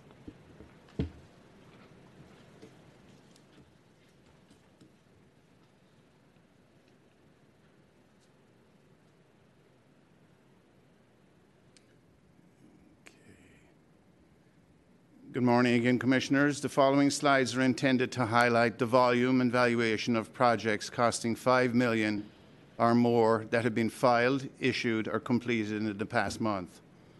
We will profile a few projects that bring especially high value in terms of their contribution to housing and community assets. In December 2023, 6 permit applications with an estimated construction value of $5 million or more were filed with the department. 5 of those permits were for a new SFPUC Community Distribution Division headquartered at 2000 Marin Street, and those were collectively valued at $149 million. Another was for a new 13-story, 179-unit mixed-use building at 1500 15th Street. That one was valued at $40 million. Can we have the next slide, please? Last month, we issued 2 high-value permits with a total valuation of $52.5 million. One was for a new 8-story, 92-unit affordable housing building on state-owned land at 850 Turk Street. That was valued at $39 million. Another was for a new 4-story school building at La Scula International School at 3270 18th Street. That was valued at $13.5 million. And lastly, we finalized four high-value permits. 2 were for the construction of a new 6-story, 105-unit affordable apartment building on Treasure Island at 1 Avenue of the Palms, which has been readdressed to 55 Cravath Street. These 2 permits were for the construction of the new apartment building and repair of major water damage, and were collectively valued at $50 million. Another was for exterior renovations of an apartment building at 2211 Stockton, which was valued at $10 million. Thank you. Okay, thank you. Our next item is item 6, update on proposed or recently enacted state or local legislation. Hello again. Interim President Alexander Toot, and Commissioners, I'm Carl Nacita, Legislative Affairs Manager for DBI. My legislative update will be brief since the Board of Supervisors was on recess since your last meeting until last week. On slide number 2, the ordinance making technical edits to the findings supporting our local building code amendments passed its first reading at the Board of Supervisors last week, and it will have its second reading at the board's meeting next Tuesday. Second, Board President Aaron Peskin's ordinance amending the existing building code to require buildings with 15 or more stories to conduct and submit supplemental inspections for windows and glazing systems will be heard by the board for its first reading at its meeting next week. And just to update you, President Peskin did accept the amendments that you recommended at your last meeting, so thanks for your thoughtful consideration of that ordinance. Next slide. Another ordinance that you considered at your last meeting was the ordinance to temporarily suspend the vacant commercial storefront registration and fee.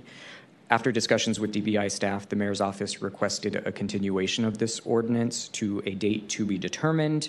And if it remains a priority, it will be contemplated as part of a broader budget planning process because of the fiscal impact that it would have on DBI.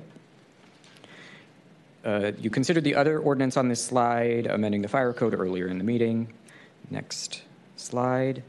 2 ordinances that you considered in your October meeting are still pending further amendments. The ordinance to clarify the approval process for accessory dwelling units and the ordinance to extend the deadlines for the accessible business entrance program. I will keep you updated on those. Next slide. Just want you to be aware of an ordinance amending the housing code to authorize occupants of residential dwelling units to sue to enforce the prohibition on substandard housing conditions. That ordinance has been referred to the Land Use Committee for a public hearing. And as Director O'Riordan mentioned, a resolution authorizing DBI to accept and expend $100,000 from the California Energy Commission for the costs associated with the adoption of Solar App Plus, an automated permitting platform for residential solar installations, was recommended for approval by the board's Budget and Finance Committee and will be considered by the full board for approval next week. Next slide. A quick note on hearings that DBI has been asked to participate in. A hearing regarding the timeline for lead and asbestos remediation at the Richmond Senior Center on Geary Boulevard and the consequences of extensive closure of parts of the Senior Center on its operations and service delivery. We've been asked to participate in that hearing with Human Services Agency. That one's been scheduled for the Public Safety and Neighborhood Services Committee next Thursday. And a hearing to discuss San Francisco's efforts to prepare for, respond to, and recover from a large earthquake, including a status update on the Soft Story retrofit program, will be held by the Land Use and Transportation Committee in the near future, not on January 22nd, as the slide says. And next slide, just a reminder on the legislative deadlines coming up in Sacramento. On January 19th, legislators have to submit bill requests to the Office of Legislative Counsel. January 31st is the last day for each house to pass bills introduced in that house last year. And February 16th is the last day for bills to be introduced. So I expect at your last meeting we'll have some state legislation to discuss. Thank you. Thank you. Our next item is 6D, update on inspection services.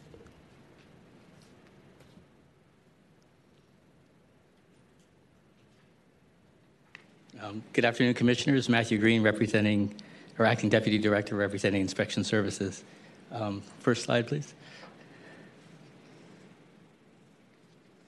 Okay. In December of 2023, the Building, Electrical, and Plumbing Divisions conducted 9,377 inspections. 90% of those inspections were conducted within 2 business days of the date requested by the customer, barely meeting our target of 90%. Next slide. In the same month, our Housing Inspection Services conducted 802 inspections, with 84 of them being routine inspections of multifamily housing. Next slide, please. The Building, Electrical, and Plumbing Divisions received 327 complaints and responded to 100% of them within 3 business days, exceeding their target of 85%. Additionally, our Code Enforcement Division sent 44 cases onto Director's hearing. Next slide. Lastly, our housing inspection services received 305 non-life hazard complaints and responded to 88% of them within 3 business days. For life hazard and heat complaints, housing received 45 complaints and responded to 82% of them within 1 business day. Housing inspection services also abated 336 cases with a notice of violation and sent 31 cases on to director's hearing. That concludes my presentation, but I'm free for any questions you may have. No. Thank you. Okay.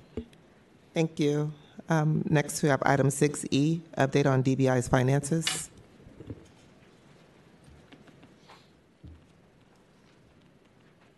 Good morning, Commissioners. Deputy Director Administration, Alex Koskinen.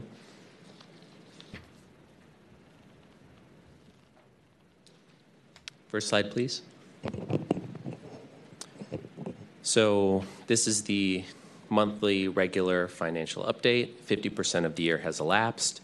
To date, DBI has collected 48% of its budgeted charge for services revenue. And for the first time this year, we've done an analysis to try to determine where we think we'll end the year, where we think our revenues will come in, and where we think our expenditures will land. And we have determined that based on the year so far, we project collecting approximately $2.83 million, having a revenue shortfall. I'm still hopeful that revenue will pick up and that the past few winter months are slower than normal and we can expect to pick things up. But at this point, with what we know so far, it seems prudent to project out current revenue, which would result in a shortfall. However, on the expenditure side, we believe that we have some room to save, and we will make sure that we don't spend more than the revenue we collect, and we can create a corresponding $2.8 million expenditure savings. So at this point, we do not plan to use any more of our fund balance this fiscal year. And then on the salary side, we are projecting spending, which is our biggest expenditure item. We are projecting to go over a little bit in salaries, and that's primarily because our budgeted attrition is just too low. The assumptions made for budget is that I think 15%, 18% attrition, and we're just seeing that we're not having people leave and we're able to hire people faster, so our actual attrition rate is lower. Next slide, please. So here are the revenue numbers. You can see the only projected variance from budget at this point is in that first line, charge for services, where we expect to only recover $44.2 million out of our $47 million budget. Next slide, please. And then on the expenditure side, we are projecting, we can confidently project salaries because those costs are known. We know how much people's salaries are. We know approximately when people will be, how long it will take to onboard them when we hire, who we choose to hire. So those numbers we're fairly confident in.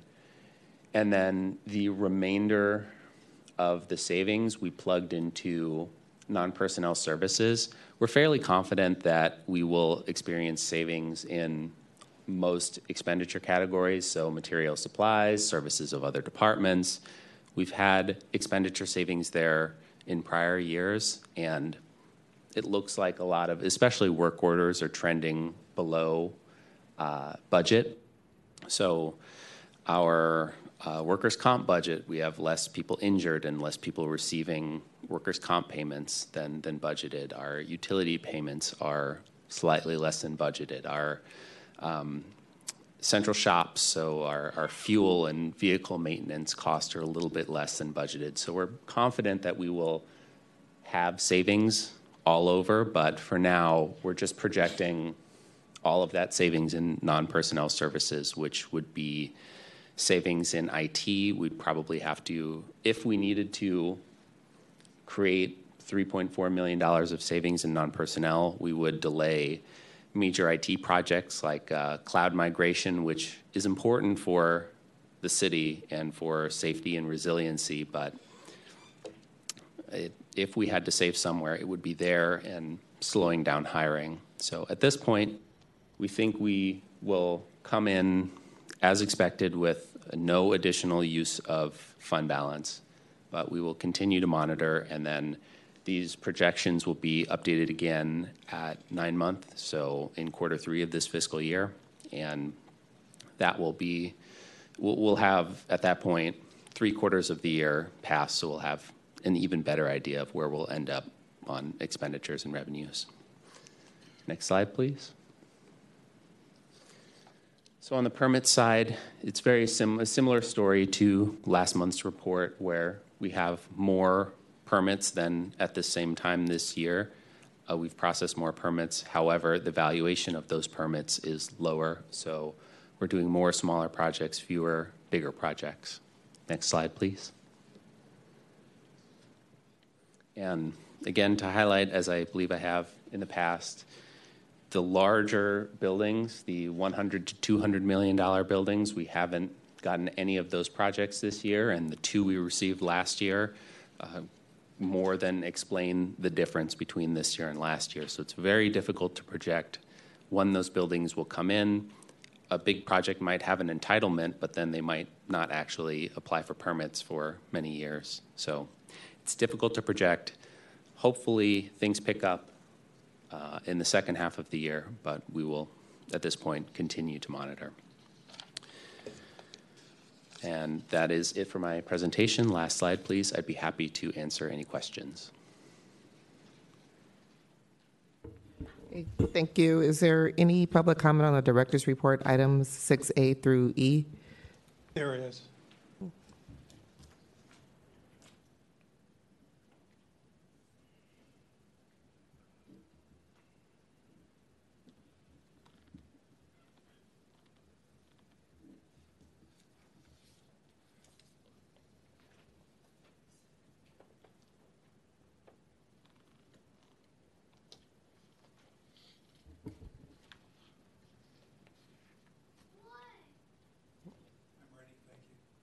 Okay. Begin. My name is Jerry Dratler. Alteration of inspection records in the DBI permit tracking system, PTS, by DBI employees is likely illegal because it's illegal to alter public records. The first finding in the controller's September 2021 report addresses the lack of proper system controls to ensure complete data is entered into PTS and to prevent after-the-fact changes to recorded to DBI inspections. I'm going to repeat that. Prevent after-the-fact changes to recorded DBI inspections. The BIC should ask Deputy City Attorney Kapla to issue a written opinion in the next 30 days whether DBI's after-the-fact changes to inspection records in PTS is an illegal alteration of public records. The alteration of DBI inspection records should stop immediately. I have one more comment, and my comment is DBI presents performance data on how quickly they respond to complaints and how quickly they perform inspections, but they issue no performance data on execution. And the BIC should ask for execution performance data.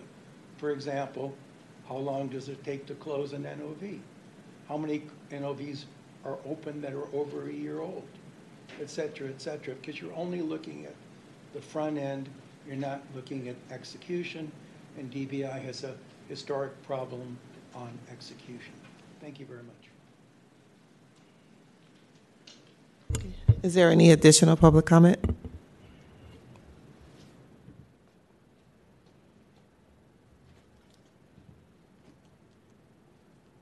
Yes, I've seen the same thing as Mr. Dradler. that the focus of DBI is on a numbers game. It's typically, especially in code enforcement, when they say permit research, sometimes this goes on for years. But if they put down permit research for within the first 2 days, oh, we responded in 48 hours. And then as I spoke in my deposition in the Mission Local, Joe Ekanuba, Dennis Richards case, I talked about the FIPOs. Those were the files placed in Director O'Riordan's office for certain people. There's been no explanation from Director O'Riordan. While I was in code enforcement, there were a lot of people notified me and dropped off papers of all these files placed in O'Riordan's office, sometimes for years, unexplained. Look at 24 Ord Street. That I retain, I believe, the only copy that was deleted from the DBI computer for a connected contractor. As Mr. Dradler mentioned earlier, this was a Jerry Dradler project, or not Jerry Dradler, I'm sorry, John Pollard project and Harold Howell project, where they claimed there was an existing basement. There was no existing basement. And that was all approved. And I believe I recall 2178 Pine Street, where there was merely a facade hanging in the air. Why wasn't that declared an illegal demolition? Okay. Thank you. Thank you. Any remote public comment? Okay, seeing none, item 7, discussion and possible action on the proposed budget of the Department of Building Inspection for fiscal years 2024-25 and 2025-2026.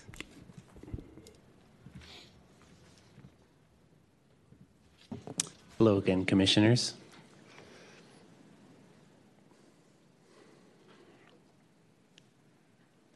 Before we begin, I'd like to mention that this is the first of 2 budget meetings, and we're still at a very early stage of budget development. Not much has been put in. There's a lot moving and changing in January. Our budget submission is due in February. If we can go to the first slide, please. Here is a timeline, a budget schedule of all of the key milestone dates. So we are in our first of 2 required BIC budget meetings. The second meeting is being scheduled right now. It will be in early February.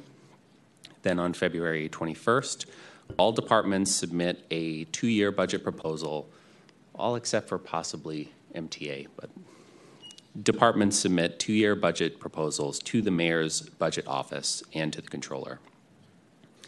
Then in March through April, the BIC will recommend proposed legislation to adopt the new fees as previously discussed in our fee study that has recently been completed. And also that legislation will address other things such as adjusting the fees going forward and some other possible administrative processes. In February through June, after the department submits its budget proposal, the mayor's office takes over. It's their phase of the budget. They develop their proposal using the department's proposal as a base. They make their technical and policy changes. And then on May 1st, last year it was June 1st, this year, and typically it's May 1st for enterprise departments, the mayor will submit her proposed budget to the Board of Supervisors. Then in the month of May, the Board of Supervisors will hold hearings and the department will present its proposed budget to the Board of Supervisors. The supervisors will then, with the help of the board's budget and legislative analyst, ask questions and propose changes, reductions, and add-backs to the department budget. Then in late July, the Board of Supervisors will adopt the final budget and budget trailing legislation. The mayor signs the budget in August, and then it is effective the next fiscal year. And fees this next coming year, hopefully we hope to address this in the budget trailing legislation, but as last year, fees will be, new fees, should they be adjusted, will be effective 30 days from the date that the mayor signs the budget, so September. Next slide, please. Here is, I believe I've showed this slide before, but it's been updated. This is a financial history of the last 20 years of DBI. It shows revenues, expenditures, and available fund balance. The last few years include the department's tentative plans to close the structural deficit and bring revenues back in line with expenditures. One thing to note here is the dotted blue lines. Those have not been incorporated into budget yet, but given our 6-month projections of $3 million revenue shortfall, it is likely that we will adjust the budget downwards by $3 million in each year, and that's what that blue line represents. So if we have to adjust revenue downward, then our fund balance would be lower, our revenue would be lower. However, the tentative plan is still to increase fees slowly, step increases, and achieve full cost recovery in fiscal year 27. So the question now is just how much remaining fund balance will we have left at that time? So next slide. Our fund balance at the end of fiscal year 24 is projected to be about $36 million. Last year, year 2 of the budget, fiscal year 25, was balanced using $24.5 million of fund balance. However, at the direction of the mayor's office, we did not anticipate any fee increase at that time in the budget. So now we do anticipate increasing fees for fiscal year 25.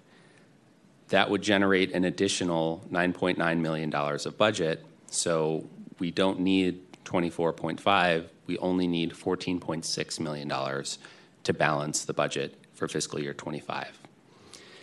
That would leave $21.2 million available at the end of fiscal year 25.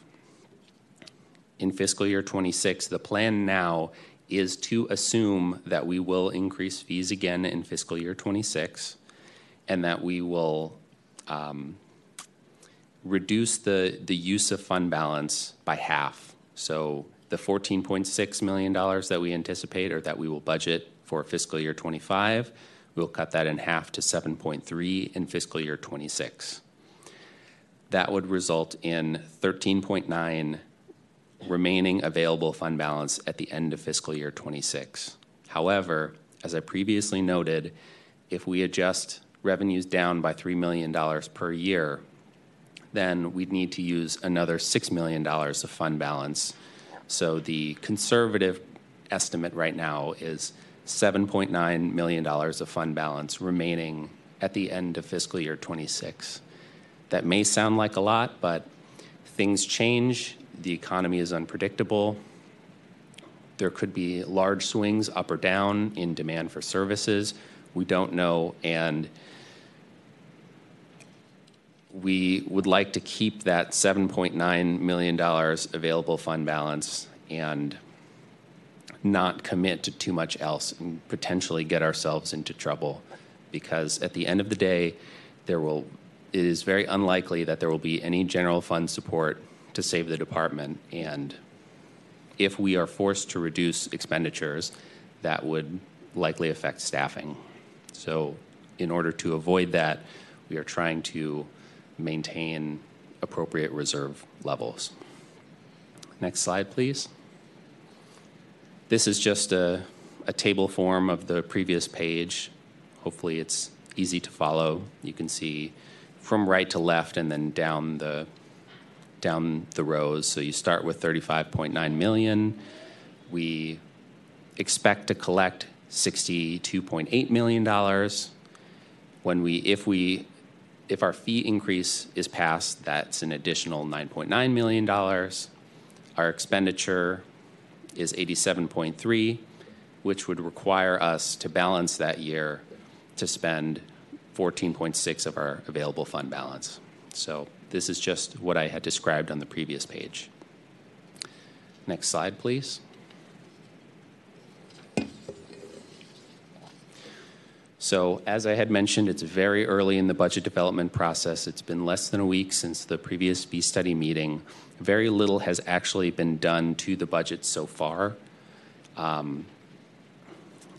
Many policy decisions have not been added yet.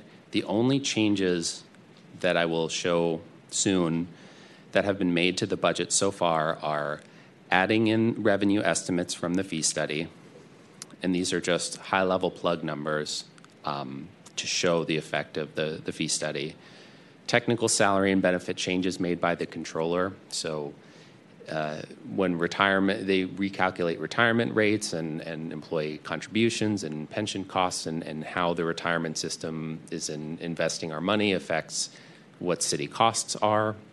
So technical changes like that, and then some union salary changes, all the technical things that affect labor. Controller makes those entries. And the mayor's 10% general fund support reduction that has been applied citywide is in these numbers so far. And one other item to mention is a technical thing, continuing fund project cleanup. So we've been looking under couch cushions, trying to see, is there any available funds anywhere? We've done a review of all continuing projects that the department has been engaged in, and there are many projects that have been completed with small balances available in them, and we are moving all of those balances into a contingency project, which we plan to use for PTS replacement. So there were a number of projects that are now completed, closed, and we can take the balances from those and put them towards our PTS replacement project. Next slide, please. So changes to come. Our department initiatives, we're still talking to staff, talking to managers, and meeting as an executive team to determine what are the department priorities for this next upcoming year. People are requesting additional staff, additional software, changes to cubicles, et cetera, et cetera. So all of the additional trainings they'd like for staff. So I'm collecting a wish list of all items, all initiatives from staff, and then we will put those together, sit down, determine how much money we have available, what we will put in our budget recommendation, and what we just keep on the wish list for later when funds are available. Second is the CBO funding that has not been changed. We haven't touched it yet. So you will see that it's still general fund funded. It's reduced by 10%. That decision and that actual change needs to be made. And that will be addressed by the second budget meeting, but it is just in there as it was loaded. Work order changes from other departments. So other departments are determining their costs and how much they will pass on to us, how much we will be charged for rent, how much we will be charged for light, heat, and power, how much DHR expects that we will spend in workers' comp costs, how much city attorney expects to bill us in the next year. So all of those costs, it's difficult because to determine full costs, everybody needs to know what other department costs are. So those work order costs come in very late, and in some cases not until the mayor's phase of the budget. So many of those services for other department costs will they usually always go up. So we'll see the degree to which they increase, and if they do, that would require additional use of fund balance to cover, but we don't expect it to be too significant. Interest as calculated by the controller, so all of the fund balance that we have sitting in a bank account earns interest. The city invests it in a pool with all its cash, and They will tell us how they think that they will do. I think last year they did better than expected, and we had a few $100,000 extra, which was good news, but you never know with that, and controllers will let us know what that amount is.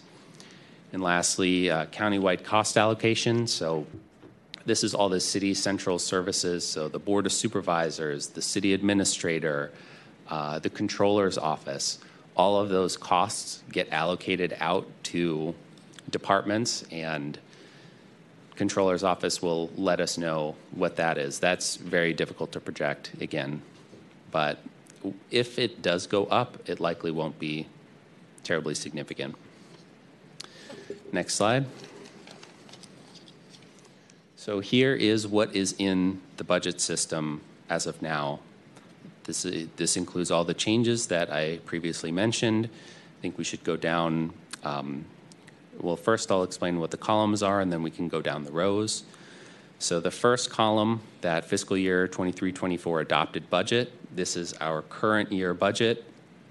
This was approved last year as year one, and this is the budget that we are currently operating with this fiscal year.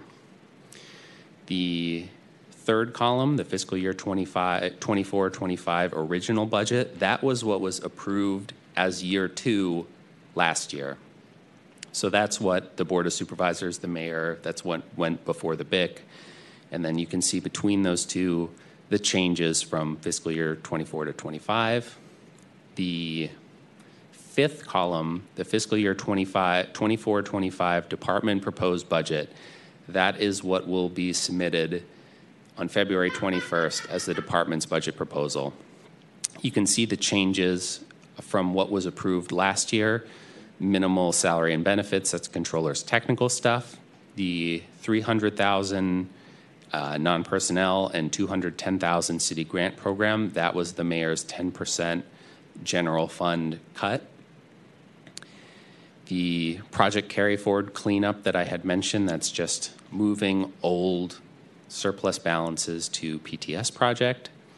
And then on the revenue side, you can see the $4.4 million in licenses and $5.6 million charged for services. That is our fee study $9.9 million increase. The general fund transfer in was reduced. That's the revenue side of the general fund cut, so $510,000 reduction. And then because our revenues are increasing, our use of fund balance can go down from $24.5 to $14.6 million. Then in year two of the budget, the only things that are changing, the very last column, the fiscal year 25-26, that's year two of our proposed budget that we will submit on February 21st. The $2 million in salaries and $700,000 in benefits, those are the MOU salary cost of living increases that all staff get. Those aren't discretionary. Everything else is projected the same for now, but we'll see what department initiatives come in. And then the cleanup only happens in fiscal year 25, not in 26, so that's zero. And then on the revenue side, we're tentatively projecting another $9.9 million revenue increase from a fee increase in fiscal year 26. And that, along with the increased cost in salary and benefits, would result in a reduction in use of fund balance of $7.3 million. Next slide, please. And the labor budget, I'm showing it here for reference, but no changes have been made here. I expect minimal changes to be made to the labor budget. There was a massive cleanup, technical cleanup last year, and some right-sizing of positions, but there may be a few changes, but nothing has been loaded so far. We may just reassign positions from one department to another at no cost.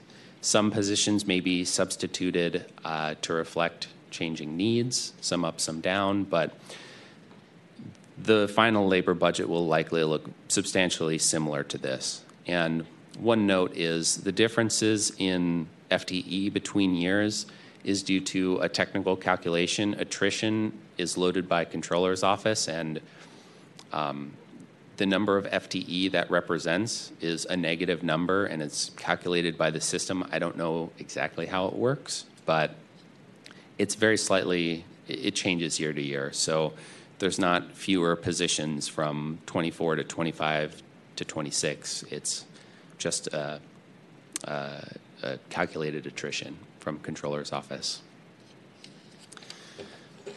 So that is the budget presentation, and I'd be happy to answer any questions.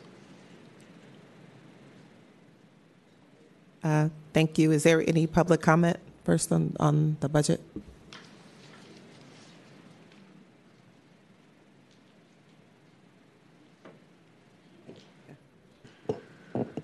Hi, my name is Becky Hom. I'm the Contracts and Services Director at Causa Justa Just Cause. We are one of the CEOP CBOs. So just want to say that there needs to be a careful consideration of the vital impact of community services and the potential contradictions between revenue generations and budget cuts. So I just wanted to, one of the things I wanted to say is the last meeting staff stated we only do outreach and education. Wanted to point out that our CEOP programs, our SRO collaboratives, we also counsel and support tenants with getting their units or buildings up to code by counseling, letting them know their rights, helping folks write letters to their landlord, communicate with their landlord. And I also really can't emphasize enough how important education is. We have all these important housing code, we have all these laws. As you all know, like enforcement, without enforcement, it doesn't do anything. And so a lot of the work we do is supporting tenants and also working with the staff at DBI too as appropriate, but wanted to really emphasize that our work is vitally important. We don't replace the staff, and they also don't replace us. So let's see.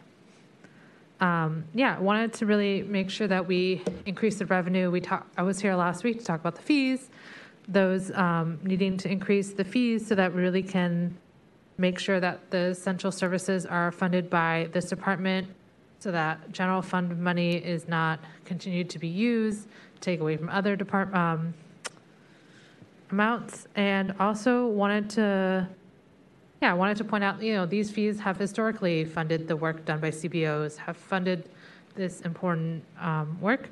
And I also really have a concern about the proposed reduction of $210,000 to the CBO budget for essential services when there's an anticipated increase in revenue from the adjustments.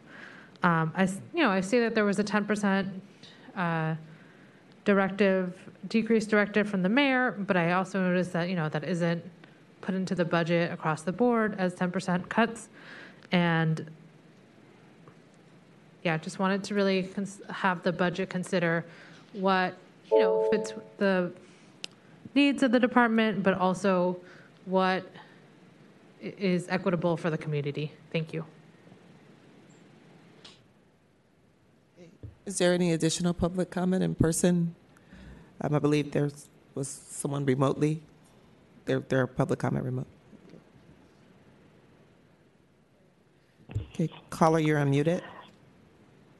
Yeah, good afternoon, commissioners. My name is Maria Zamudio. I'm the interim executive director at Housing Rights Community San Francisco. We're an active CEOP organization, and I am here to really echo a lot of what my colleague Becky has just said to you all in person. I want to reemphasize that last week when we were also here, the CEOP program and what our organizations do was identified as just outreach. We don't just do outreach. We are a code enforcement program as well. And using all of the tools that my colleague Becky just highlighted, we also do support in the necessary implementation of code enforcement. Without there being, without the enforcement arm, our codes, all of the codes that we fight so hard for here in San Francisco are not able to be implemented. And that is one of the things that our programs do. So I wanted to note that with the anticipation of a revenue increase amounting to $9.9 million through the proposed fee increases, it raises the crucial question of why those reserve funds won't, the proposal is to not utilize those funds. I understand that the department wants to be in alignment with the 10% reduction in general fund obligations from the mayor. And so there is revenue generated that can be allocated to bridge that gap, and I think we should do so. This approach both aligns with the mayor's directive, but also ensures that resources aren't cut, and that, as we had mentioned last week when we were here speaking, we're not burdening general fund resources with costs that could be covered by this enterprise department's own resources. I also want to clarify that these revenues traditionally have been allocated to fund the CBOs, and so historically the fees go to CBO funding, and that is a crucially important aspect of these proposed changes. It sets too dangerous of a precedent to move away from continuing to have the fees, the revenue fees, support the CBO funding. They were linked for a reason. They should remain linked. And then one particular concern that arises is this anticipated cut, right? So if there is a potential increase from the fee increases, the targeted, that aligns with the targeted reduction in general funds, we should use that to not cut the CBO budgets by $210,000. That is counterintuitive. We should use the additional revenue to simultaneously bridge the gap and maintain essential services. So I urge this committee to consider using the revenue from the fees, as well as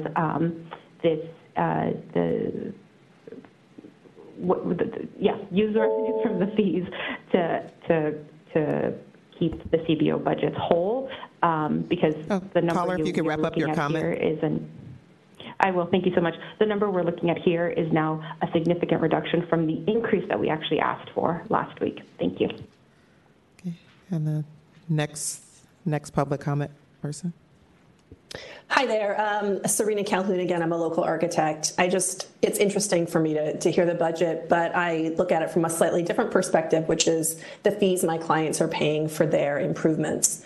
I recently had a client with a rent-controlled apartment come vacant. We did a renovation that converted the 3-bedroom, 1-bathroom into a 4-bedroom, 3-bath, 2.5-bathroom. And we did a tiny infill of a light well, a 3-foot by 3-foot light well. The permit fees were $26,000 for that unit renovation. And $10,000 of that fee was for just the planning fee for spending 20 minutes at the counter on this little light well infill. So I do want to make sure that when we're looking at raising fees for permits, that we're considering, the real impacts to the cost of housing, the cost of improvements, and making it really difficult for people to improve their properties. That's it. Thank you. Any further? Okay, thank you. That's the end of the public comment. Okay, Interim President Alexander Tut. Do my commissioners have any questions or any comments on the budget? I do. Commissioner Williams. All right. So, your presentation, when you were discussing the fees and the fee study. Mike, Commissioner? Yes. Okay. So there was reference to the plan being a phase-in to come to full cost.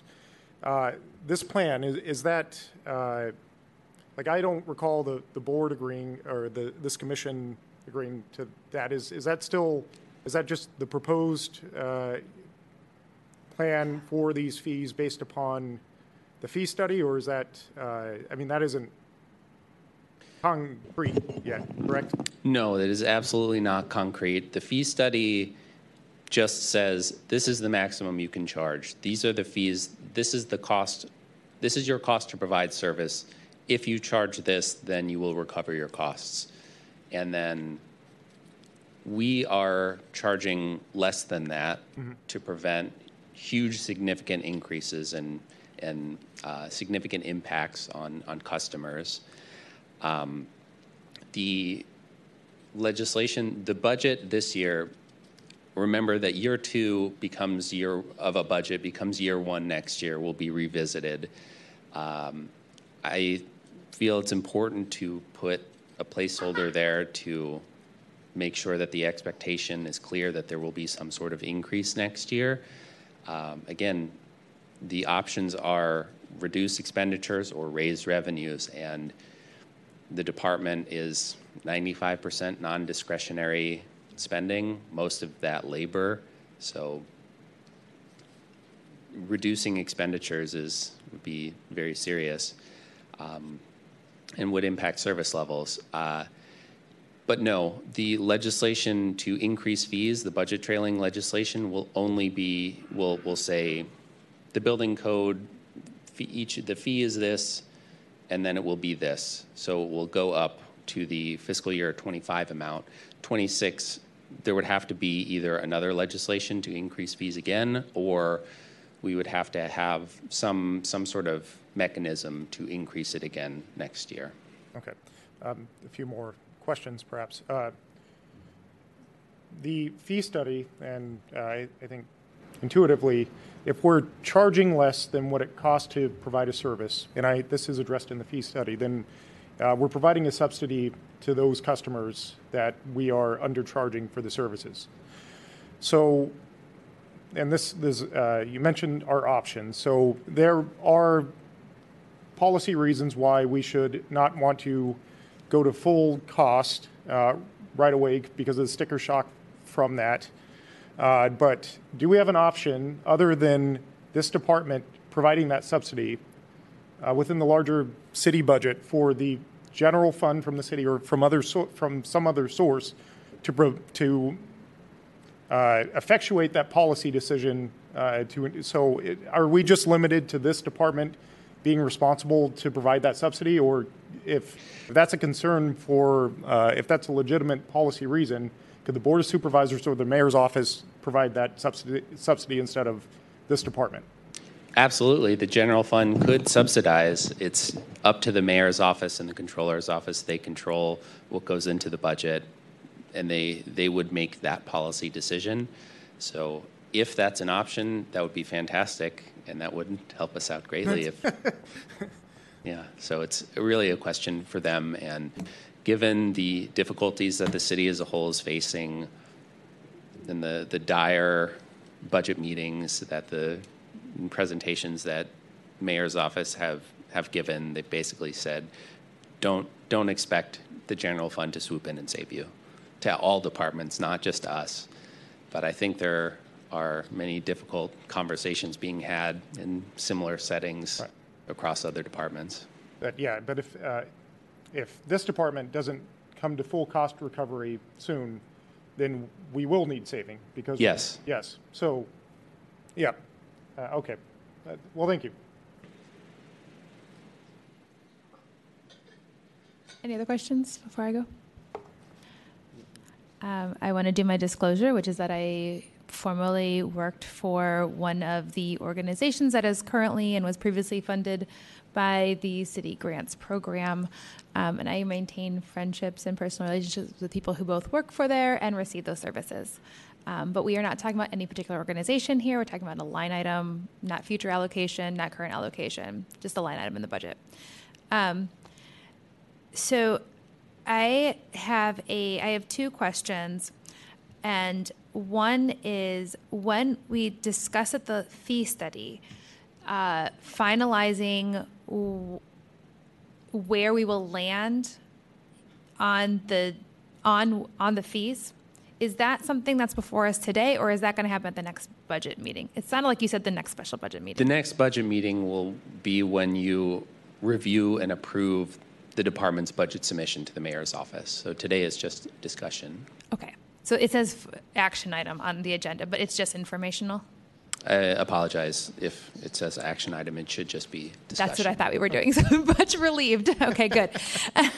And then, so that's also true with what I heard you say was the city grant program, which is line items on the proposed budget. This is as if it was to be funded through the general fund, but any discussion about moving it back will happen through action at the next budget meeting. Is that my understanding? I believe so, yes. We will enter everything that we plan to propose in our department budget submission and then bring that to you, and then you would review and determine whether or not to approve or send that with a recommendation to the mayor's office. Okay, fantastic. Thank you. I don't have any other questions except that I really like the addition of the project carry forwards and the programmatic projects. I understand what that means from an internal, very internal city perspective. And I think that's very good cleanup. And you said that's for the PTS. That's for the permit tracking system. That's for an expansion or a new system? A new system, and we have a project manager starting next week. This is likely to be a multi-year long project that involves other city departments, the permit center, and will profoundly potentially impact DBI's business, its workflows, how it charges. The fee schedules themselves may radically change. We may charge for different things. So the PTS project is really a big deal, and there is currently $7 million set aside for it. That's nowhere near enough. This will be another 1.7 added. The last, I think 10 years ago, a PTS replacement project was attempted that cost $12 million and fell apart, ended in lawsuits, no new system. The Permit Center commissioned a consultant to do a report, and they estimated a new system could cost as much as $25 million.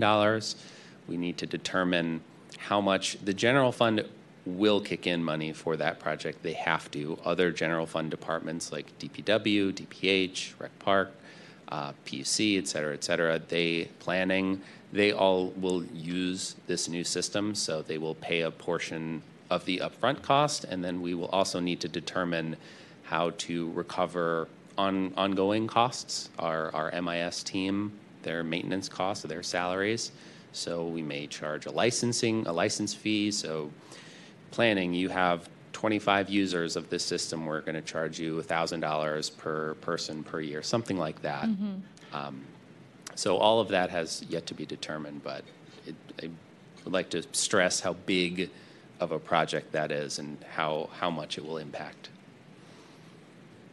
Thank you. I don't have any more questions. Anybody else? Thank you. Thank you.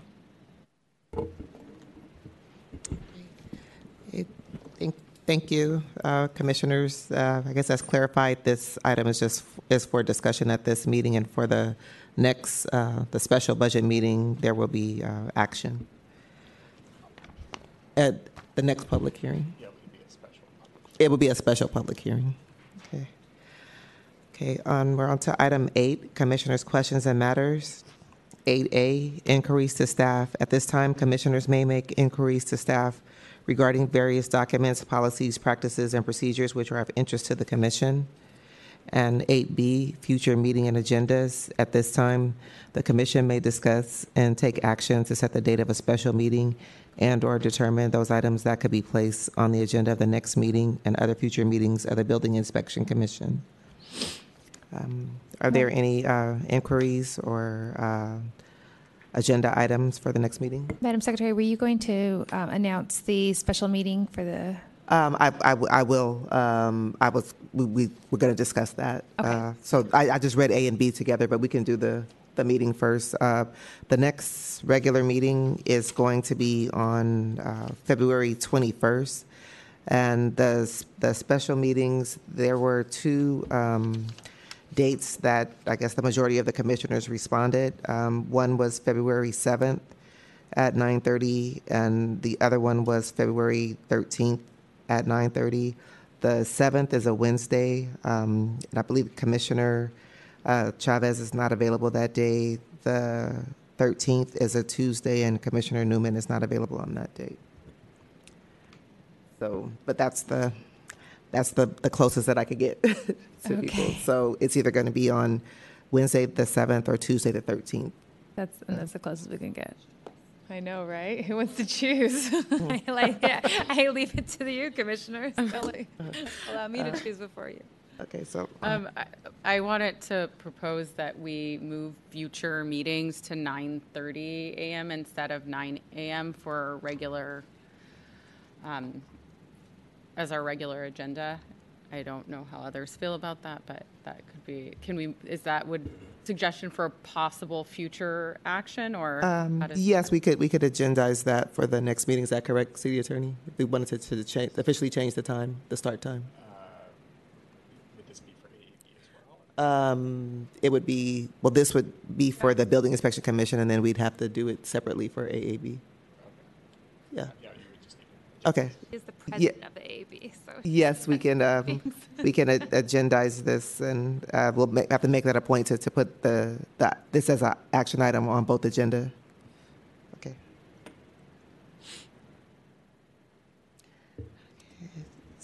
What are we looking at me for? I do.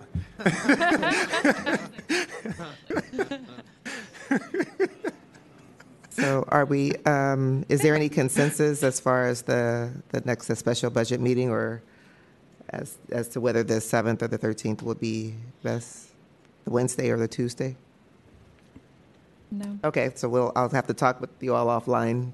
We'll need to confirm by the end of tomorrow. Okay. So I'll talk to everyone offline. Okay, and if there are no other future items, okay, you can contact me as usual. Okay, so that's the end of that item. Is there any public comment on item 8? Seeing none, item 9 is review and approval of the minutes of the regular meeting of December 13th, 2023. Second. Okay, so there was a motion by Commissioner Shaddix, and who did the second? Commissioner Alexander Toot. The second, is there any public comment on the minutes? Okay, seeing none, are all commissioners in favor? Aye. Aye. Are any opposed? Okay, thank you. Then the minutes were approved. Our next item is item 10, discussion and possible action regarding Director O'Riordan's performance evaluation. 10A is public comment on all matters pertaining to the closed session. Is there any public comment pertaining to the closed session?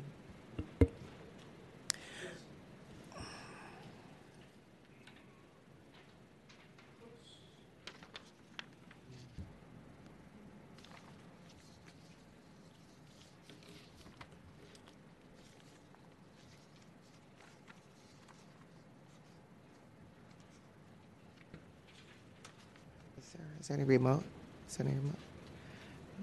Just for the record, there's no remote public comment. Is there a person going to come forward? Oh, okay. Overhead, please. Okay, it will show. And this comment is just pertaining to the director's performance evaluation. That's the subject that you should be addressing.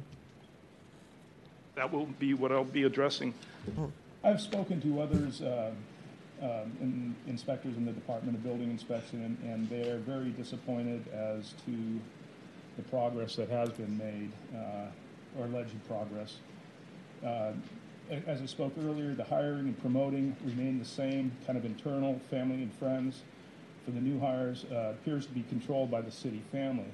If you just look at the DBI contact directory, you can see the names repeating.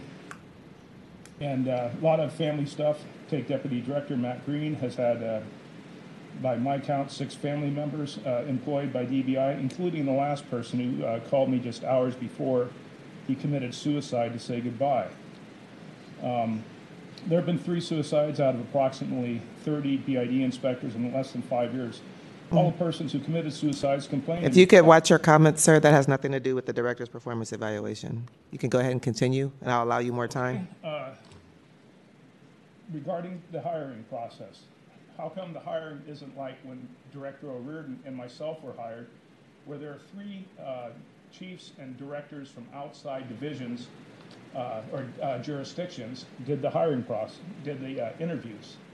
It was not internal like it is. I think they should revert this back so it helps eliminate the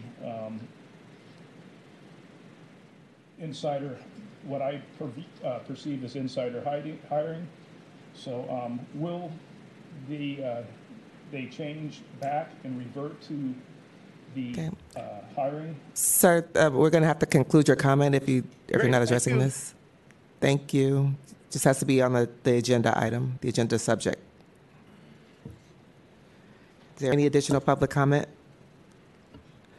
Okay, seeing none, item B, possible action to convene a closed session. Is there a motion to convene in closed session? So moved. Is there a second? Second. We'll do a roll call vote on the motion. Interim President Alexander Toot, Yes. Commissioner Chavez, Yes. Commissioner Newman, Yes. Commissioner Shaddix, Yes. Commissioner Summer, Yes. and Commissioner Williams. Yes. Okay, the motion carries unanimously. We are now in closed session. It is 1:02 p.m.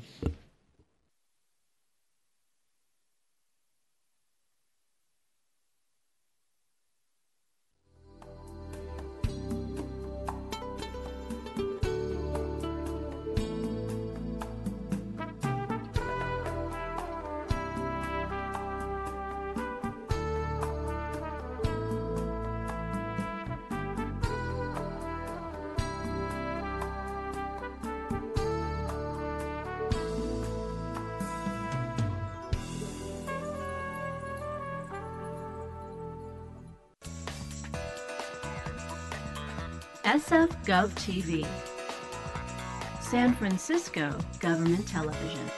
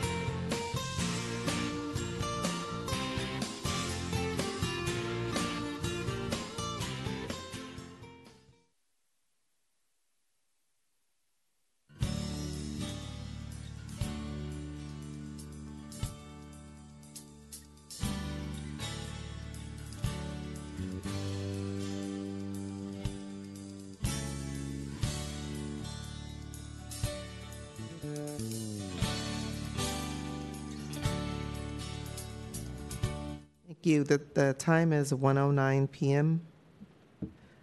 And this is a Building Inspection Commission. Is there a motion to reconvene in open session? So moved. And is there a second? Second. And are all commissioners in favor to reconvene this meeting in open session? Aye. Okay. And is there any comment by Commissioner, Interim President Alexander Tut? Yeah, so we have decided, based on scheduling needs, to table the item until March, or we will continue it until the March regular meeting. Okay, thank you. No? Okay, thank you. So this item will be continued to the March regular Building Inspection Commission meeting. And so our next item is 11, adjournment. Is there a motion to adjourn? So moved. Is there a second? Second. Okay, are all commissioners in favor? Aye. Aye. Okay, no public comment. We are now adjourned. It is 1:10 p.m.